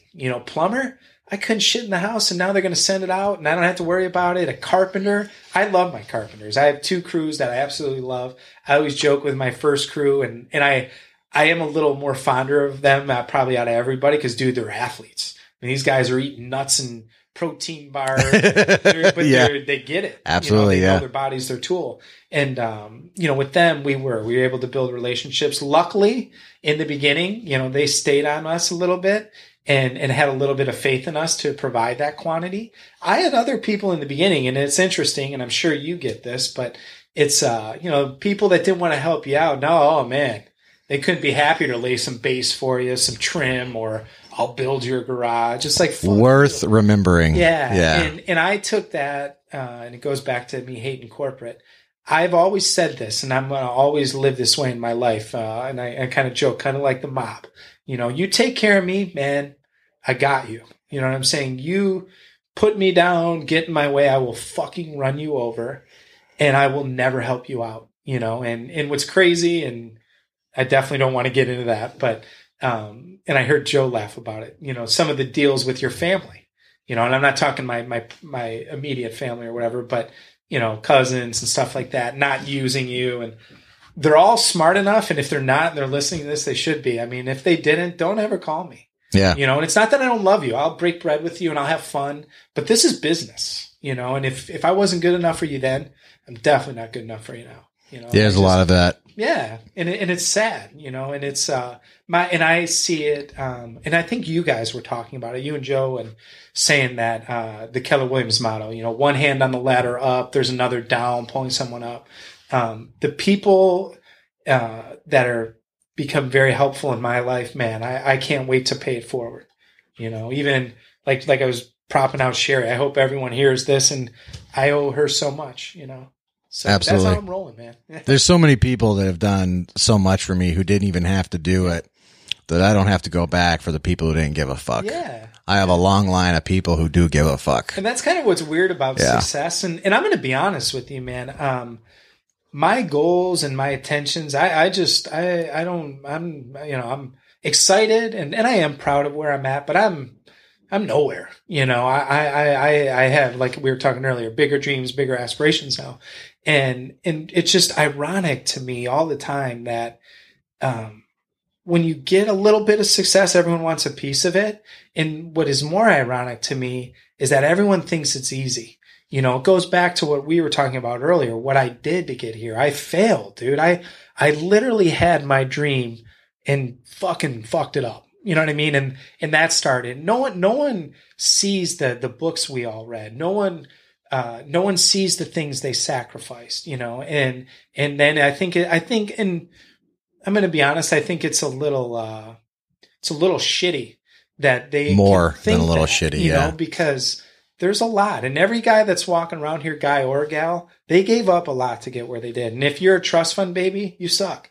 I mean, it's great, but you can't put yourself on the level as some of these guys. I mean, again, Jim and Joe and Pat. And, a long way to go. Man, they put it in, and they've been putting in time they've been grinding for a long time. And I think, and I laugh with my wife because I think I'm real easy to look at like that, because I do. I cruise around in a sweatshirt. I really do try to live my life as casual as I can. But they dress a certain way, and like I said, you sucked at corporate. If you can do it, oh my God, you're terrible at corporate. But two different things, But it's just it's a sacrifice. What are you willing to do? And I've heard your story. Oh yeah. About building up, going, it's big ups, big downs, laid on the couch for 6 months. Woe is me. That never helps, by the way. Sure. It seems to be a mandatory part though, for some period of time. I think it's reflection, and kind of going back to that, what we were saying earlier, you either win or you learn. And winning, you don't really learn a lot. You learn that you're doing good, and whatever you're doing good, keep doing. But it's not until you lose, and that's how you did. Yeah, for sure. I got my learn on, Matt. I got my learn on in a big way with the big boys' money. Yeah. That's an expensive way to learn. Well, this next segment is, you did throw out some books and stuff like that, but obviously people, books, movies, seminars, anything that you think, and it could go either way, that's been extremely helpful or hasn't been helpful and should be avoided. Just anything you think that has helped you out. This is always, I hate to say my favorite part, but this is where I get to go back and load up the audiobooks and get on Amazon and buy shit, anything like that. I was trying to kind of prepare for that. Absolutely.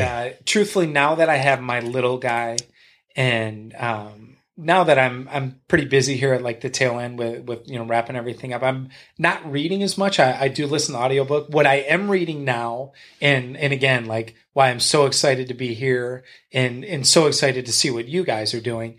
I'm reading, like we were saying, Jab, Jab, Right Hook by Gary Vaynerchuk. What fascinates me about that, and trying to give a short synopsis of it, what it is it's basically using social media, right, to tell your story. And that was kind of what you were saying before, which lets me know you're a pretty smart dude, right? So the content and really what dragged me to Gary V, I saw some of his shit and on sponsored Facebook ads. And I was like, man, who is this guy? Well, I'm always instantly drawn to people who are the round, peg trying to fit in a square hole.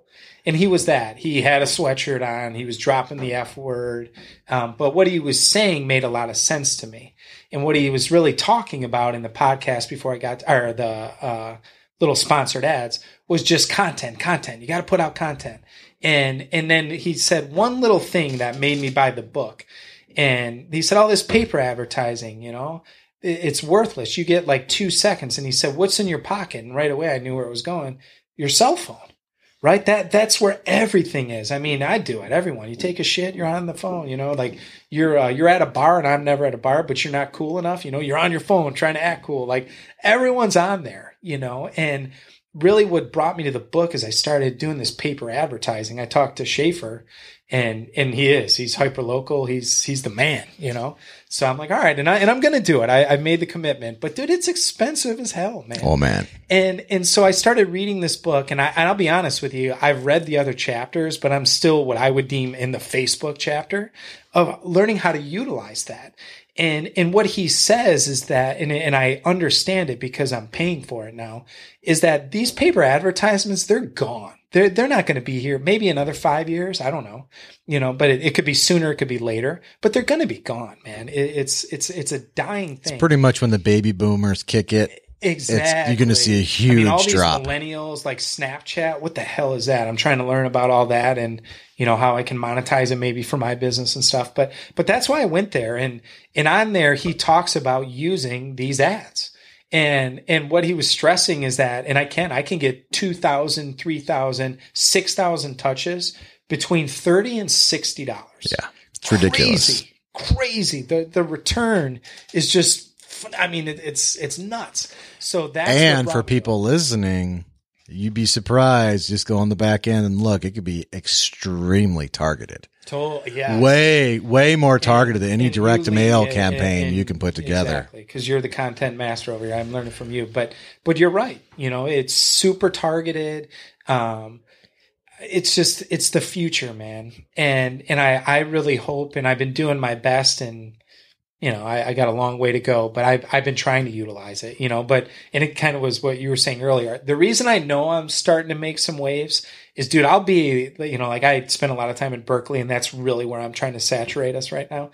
And, people, yeah, dude, I saw your website. I saw this, you know, your Facebook, and, all right, man, you know, it's working. It's mind share, you know, and being honest with you, I hope as a team, I can utilize that more for my team. I don't see a lot of people doing it.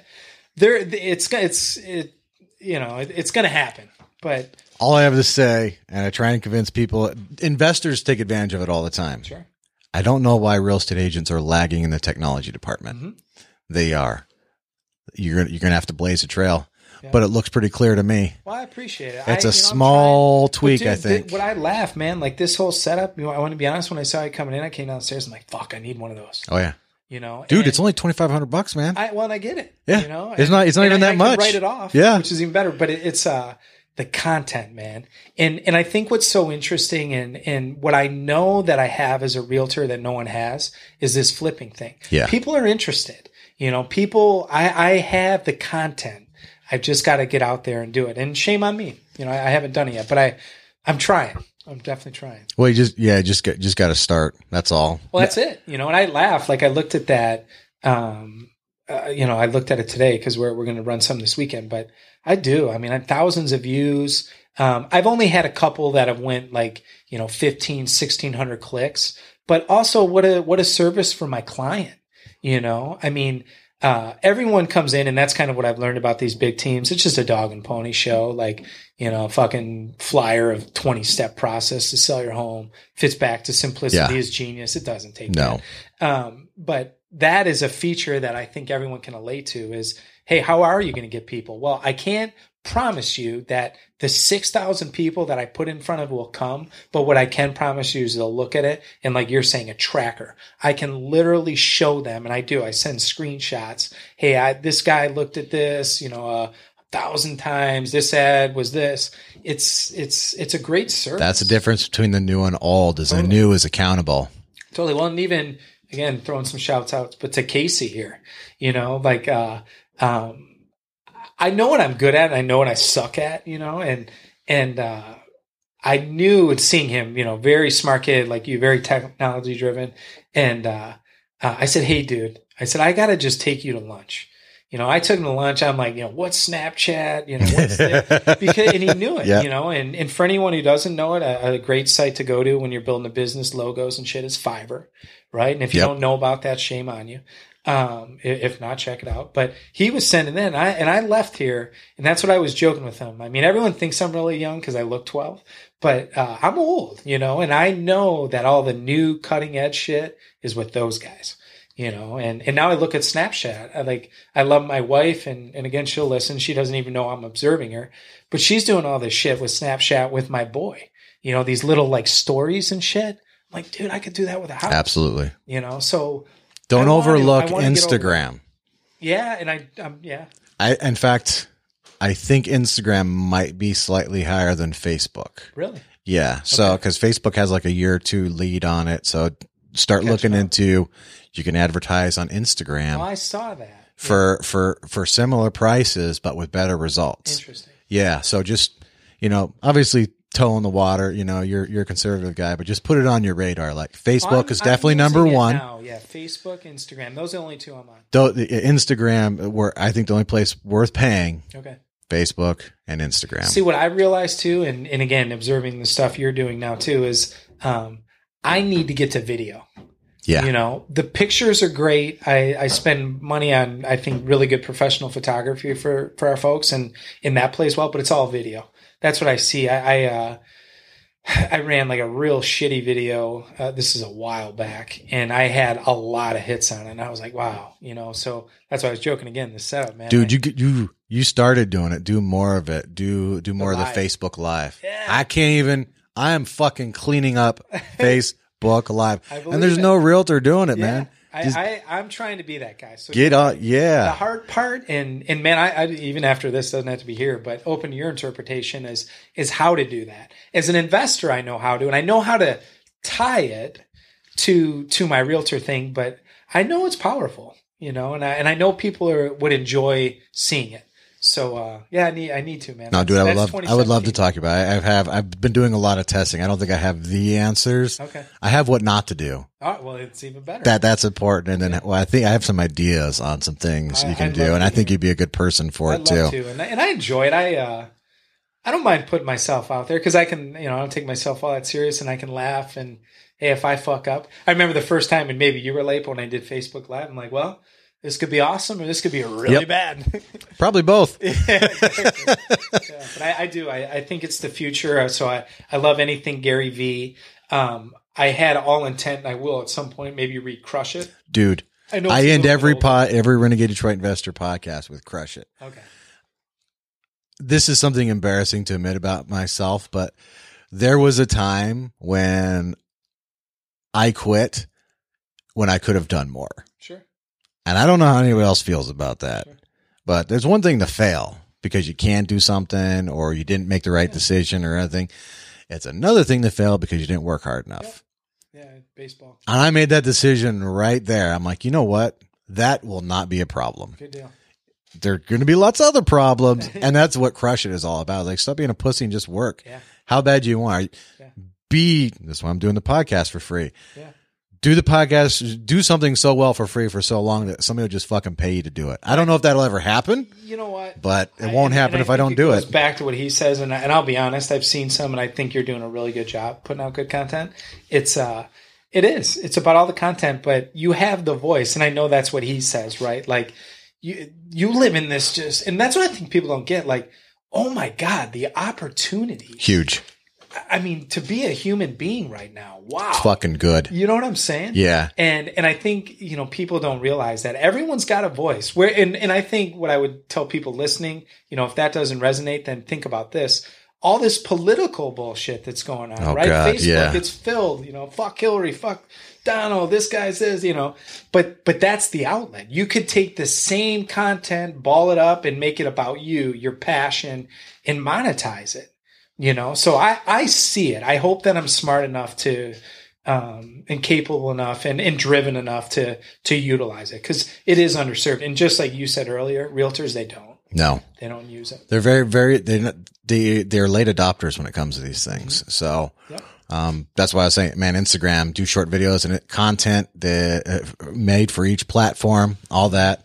I tend to focus more on Facebook. Yep. My results have been good on Facebook. Yep. So, well, that's what I learned. Like in I hope they're not listening, but I do see some realtors that are bigger than me, that I am kind of competing with in their area a little bit. But it's, they do, and again, I hope they're not listening, but 3,000 pages of, reading, just short and sweet. That's what I learned. Short and sweet. And they want pictures, but more than pictures, they want video. Video. That's what it is. Yeah. In a minute 20.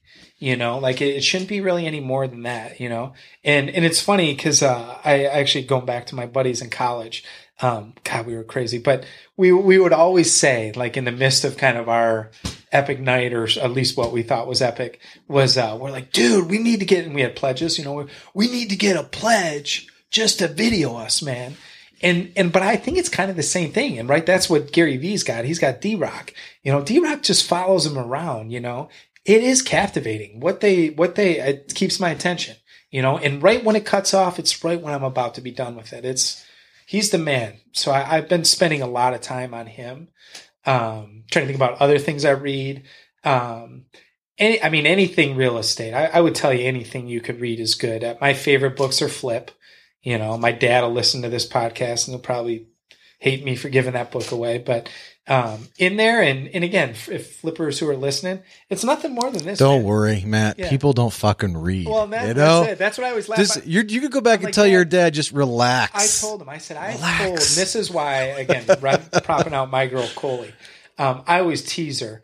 When I met her, she was a client before she started working with me, and I loved her. They were buying a house, and dude, she was just a little badass, just tons of questions, follow up. Hey, did you do this? You do that.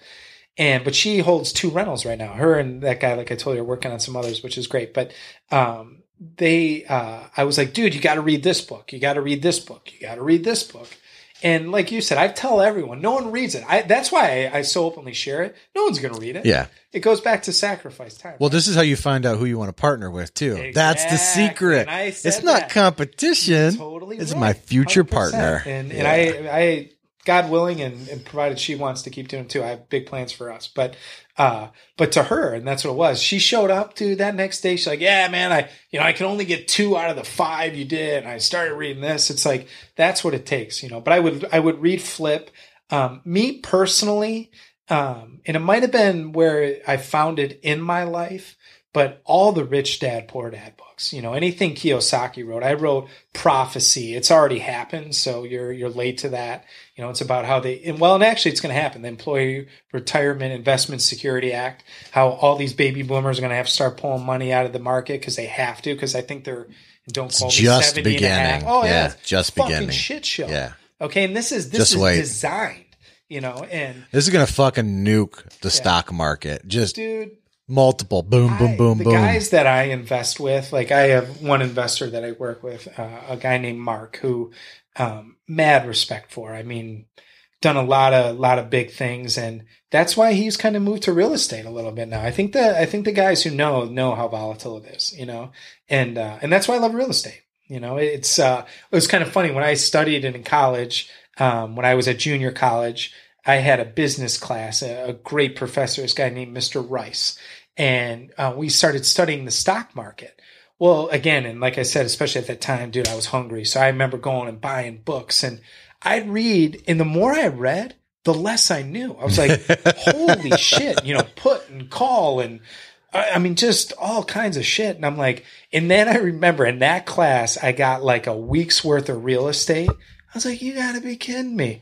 Adding, subtracting, multiplying, dividing, 6 months, 9-month markets, crazy, and the thing that I like about it, not that I'm lazy, but I don't want to be checking shit every 2 seconds. Who the fuck wants to do that? No. And I also don't want to play with billionaires. That's a cool thing about real estate. True.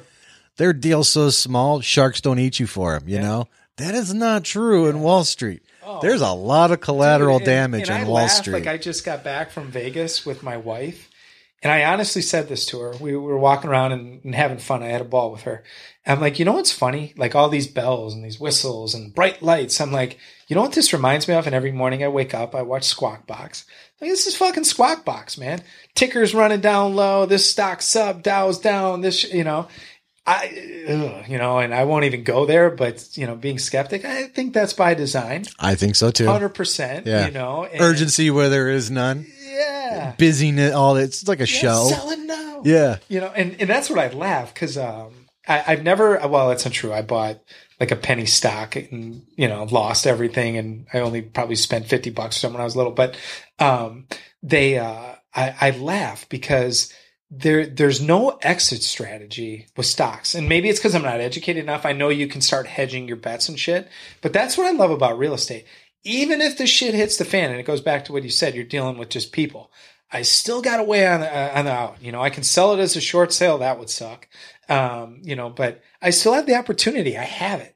I can maybe improve it and rent it if that wasn't the case. And again, when I started and the family started, flipping, that's how it was. Hey, if the shit hits the fan, can we rent it? You could also, you could ride it out. Yeah, you can't ride out every stock because what if they go bankrupt? You're done. Propping out my buddy Randy that I work with, Randy Hambright. He, we were actually in the midst of, kind of building our real estate thing, and me and him got in like a really heated, kind of like passionate argument, and it was about real estate. And his dad does some stuff with stocks and bonds and stuff. And I said, dude, I was like, screw that shit, and I won't even go there, but just talking about kind of where I think America's headed and the world economy and all these things. And I said, dude, at least with this house, I can show up and there might be a tank in front of it, but I can at least try to fight for something. On paper, you have nothing, but and I prop everyone. I know people make a lot of money, but it's also too, like I have a good jiu-jitsu buddy, Kevin, and we talk about it. And I think as far as I know, he does pretty darn well, but it's crazy. And I think I'm spoiled a little bit as a flipper. He's like, yeah, man, I made like 15%. And he's like, yeah, $1,500. And, not being a dick, but I'm like, man, that's a lot to risk to only make $1,500. It's a good return on paper, but I just, it's what you're comfortable with. I just don't think it's as a sound of investment, but it's also education and I'm not educated in it. So I'm sure that's just as much of it as anything. Oh, for sure. Hey, I know people can make money doing that. Just, man, there's a lot of sharks too. There's a lot more to know. My favorite, and man, I'm just like bashing corporate people. I'm like, good. but the thing that I always laugh too is like those guys are the quickest ones to tell you how their 401k works. And that, at least for me, you're not an investor, bro. You're an institutional guy who, in my opinion, and this is arrogant as hell, but doesn't have enough brains to do something with your money. That's the truth. And again, that is pretty arrogant, but it's, I do. I know about brains, not the right attitude. Yeah. Maybe brains, but certainly attitude. And again, do you I'm think be a little bit of a dick, but I do because it's bullshit. That's what you were fed in college. That's what you were, it's what Rich Dad, Poor Dad, all this stuff talks about, right? Is you got to change your mind, dude. And I think what's very apparent to me, and now really being at Keller, it's even more. Every level has a different set of rules, So the higher you go, the different rules you're playing by. And I think these guys, it's nothing wrong, but they don't accelerate. They don't get past that 401k. It's just that's what they're going to do the whole time. And there's nothing wrong with it. But I look at a 401k and everything is, it's a market. It usually tells a trend. Well, the market collapses every 25 to 30 years, right? Somewhere around there, historically speaking. Well, fuck, when it does that, guess what? Just like all these baby boomers, I'm retiring. Yeah. So why am I going to sink something into it? And even moreover, on a slow play investment like that, the thing I don't understand is inflation. I mean, dude, I'm a candy addict. Okay. Right. Like I remember when candy was 50 cents and I could get some good shit. I can't get anything. There's no 2 for $1 anymore. That shit's $1.50, so it's the inflation of it. So even if I'm making money, is it going to multiply at the rate of what I'm holding it? And I'm betting I'm not. I mean, the dollar is devalued 98% right now. It's a shit show. It's a shit show. So I don't know. And to be even weirder, like I'm a huge nanotechnology nerd. From everything that I've read, they said if 100 of the Fortune 500 companies are left when nano really hits, and it's supposed to hit in 2015, they'd be shocked. And I believe it. Because it's all, and you hear even in the politicians now, the new energy, and you got Tesla and all that. It's coming, man. We're going to be Star Wars. My kid's going to have a hoverboard and all the shit, Michael J. Fox did, man. Seriously. Straight up, man. Can I get pizza nuked right out of the oven in 3 seconds? Mind, right? I thought this was so cool. So I was reading some nano stuff, and what they were talking about is just all the breakthroughs they're having on cancer. And what they're saying is that it's going to be looked at very barbaric on how we're treating it now. And the way we're treating it now is just because that's what technology and science affords. And they have these things called nano smart bombs. And it's basically, it's no shots or anything. They like blow it, air in your system. It's permeable. It goes through and it only adheres to the cancer cells. This nano cage is set to do that. When it adheres to it, it deteriorates. It self-destructs. And in the middle of it, they have a highly radioactive element called actinium-222. And then it kills the cancer. And it was only killing the cancer cells in mice. So that was awesome. And then the other thing I read a little further on down the road that like blew my mind is they were like, 2030, there'll be no doctors. There's no need for doctors. I'm like, what, dude? And what they were saying is that we are in a society of medicine that is needed now. Nothing is preventative. So what they were saying is that, and this blew my mind, but there's going to be less and less doctors because you're going to take a shit, you're going to hit a button, and it's going to take a stool sample right there. And everything, for the most part can be detected in your stool, cancer and stuff like that. And that's what it would say is, hey, we noticed you've got a couple more cancer cells than you did, go get your butt checked or whatever, but that's where we're headed, and it fits back in what we're saying about Gary Vee, I'd be a fool to think if this paper advertising is going to be the end all, for the next 20 years while I'm in business. It's not, It's not going away. No. It's persistent. And despite what everybody thinks, just the beginning. That's it, man. It's in its infancy still. I read in college and again about like nano, they said in the first 10 years, and again, they timestamp it now. So 2015 to 2025. They say in those first 10 years, it'll have more of an impact than the whole 21st century, which is crazy. We've done some pretty amazing shit. But I think you're going to see it, man, and I hope as a country, we get into it, man. Cause that's kind of what I've read is, victors go the spoil. That's how it always goes. Yeah. Yeah. So it'll be interesting, man. Well, it's all happening here. I'm not worried about that. Everything else, that'll be interesting. Mm-hmm. Is there anything that you want to talk about that we didn't talk about? No, man, I had fun. It was fucking great. I had a great time. No, it was awesome, man. I had a great time. Yeah, no, this is a podcast. I hope you have me on again, man. Hey, for sure. Well, podcast, I don't want somebody to shut up. I want the exact opposite. You made my job easy today, sir. Good. All right, folks, I want to encourage you to check out my guest, Matthew Stransky, and I want to thank him for his time today. Thanks, Matt. Really appreciate it. Thank you. Check him out, facebook.com/Stransky and Company. This will be in the show notes, folks, too. And you can also just type in Matthew Stransky into Facebook and look him up. Definitely check him out. Works the Woodward Corridor. Also, he's doing a bunch of flips in Berkeley. So any wholesalers want to reach out to him, he might be interested in buying. So yes, call me. That's right. 248-765-8788. One more time. 248-765-8788. I'll listen to any deal, man. If you like money anyway. If not, don't call, right? That's it. Yeah. All right, folks. And as I wrap up this podcast, I do want to take a moment to encourage you to take the steps you need to become financially independent. Don't take the blue pill. All right. None of this shit's going to work, man. You better count on yourself. You better make some relationships. I know. If you're 60, you got to do it. If you're 12, you got to do it.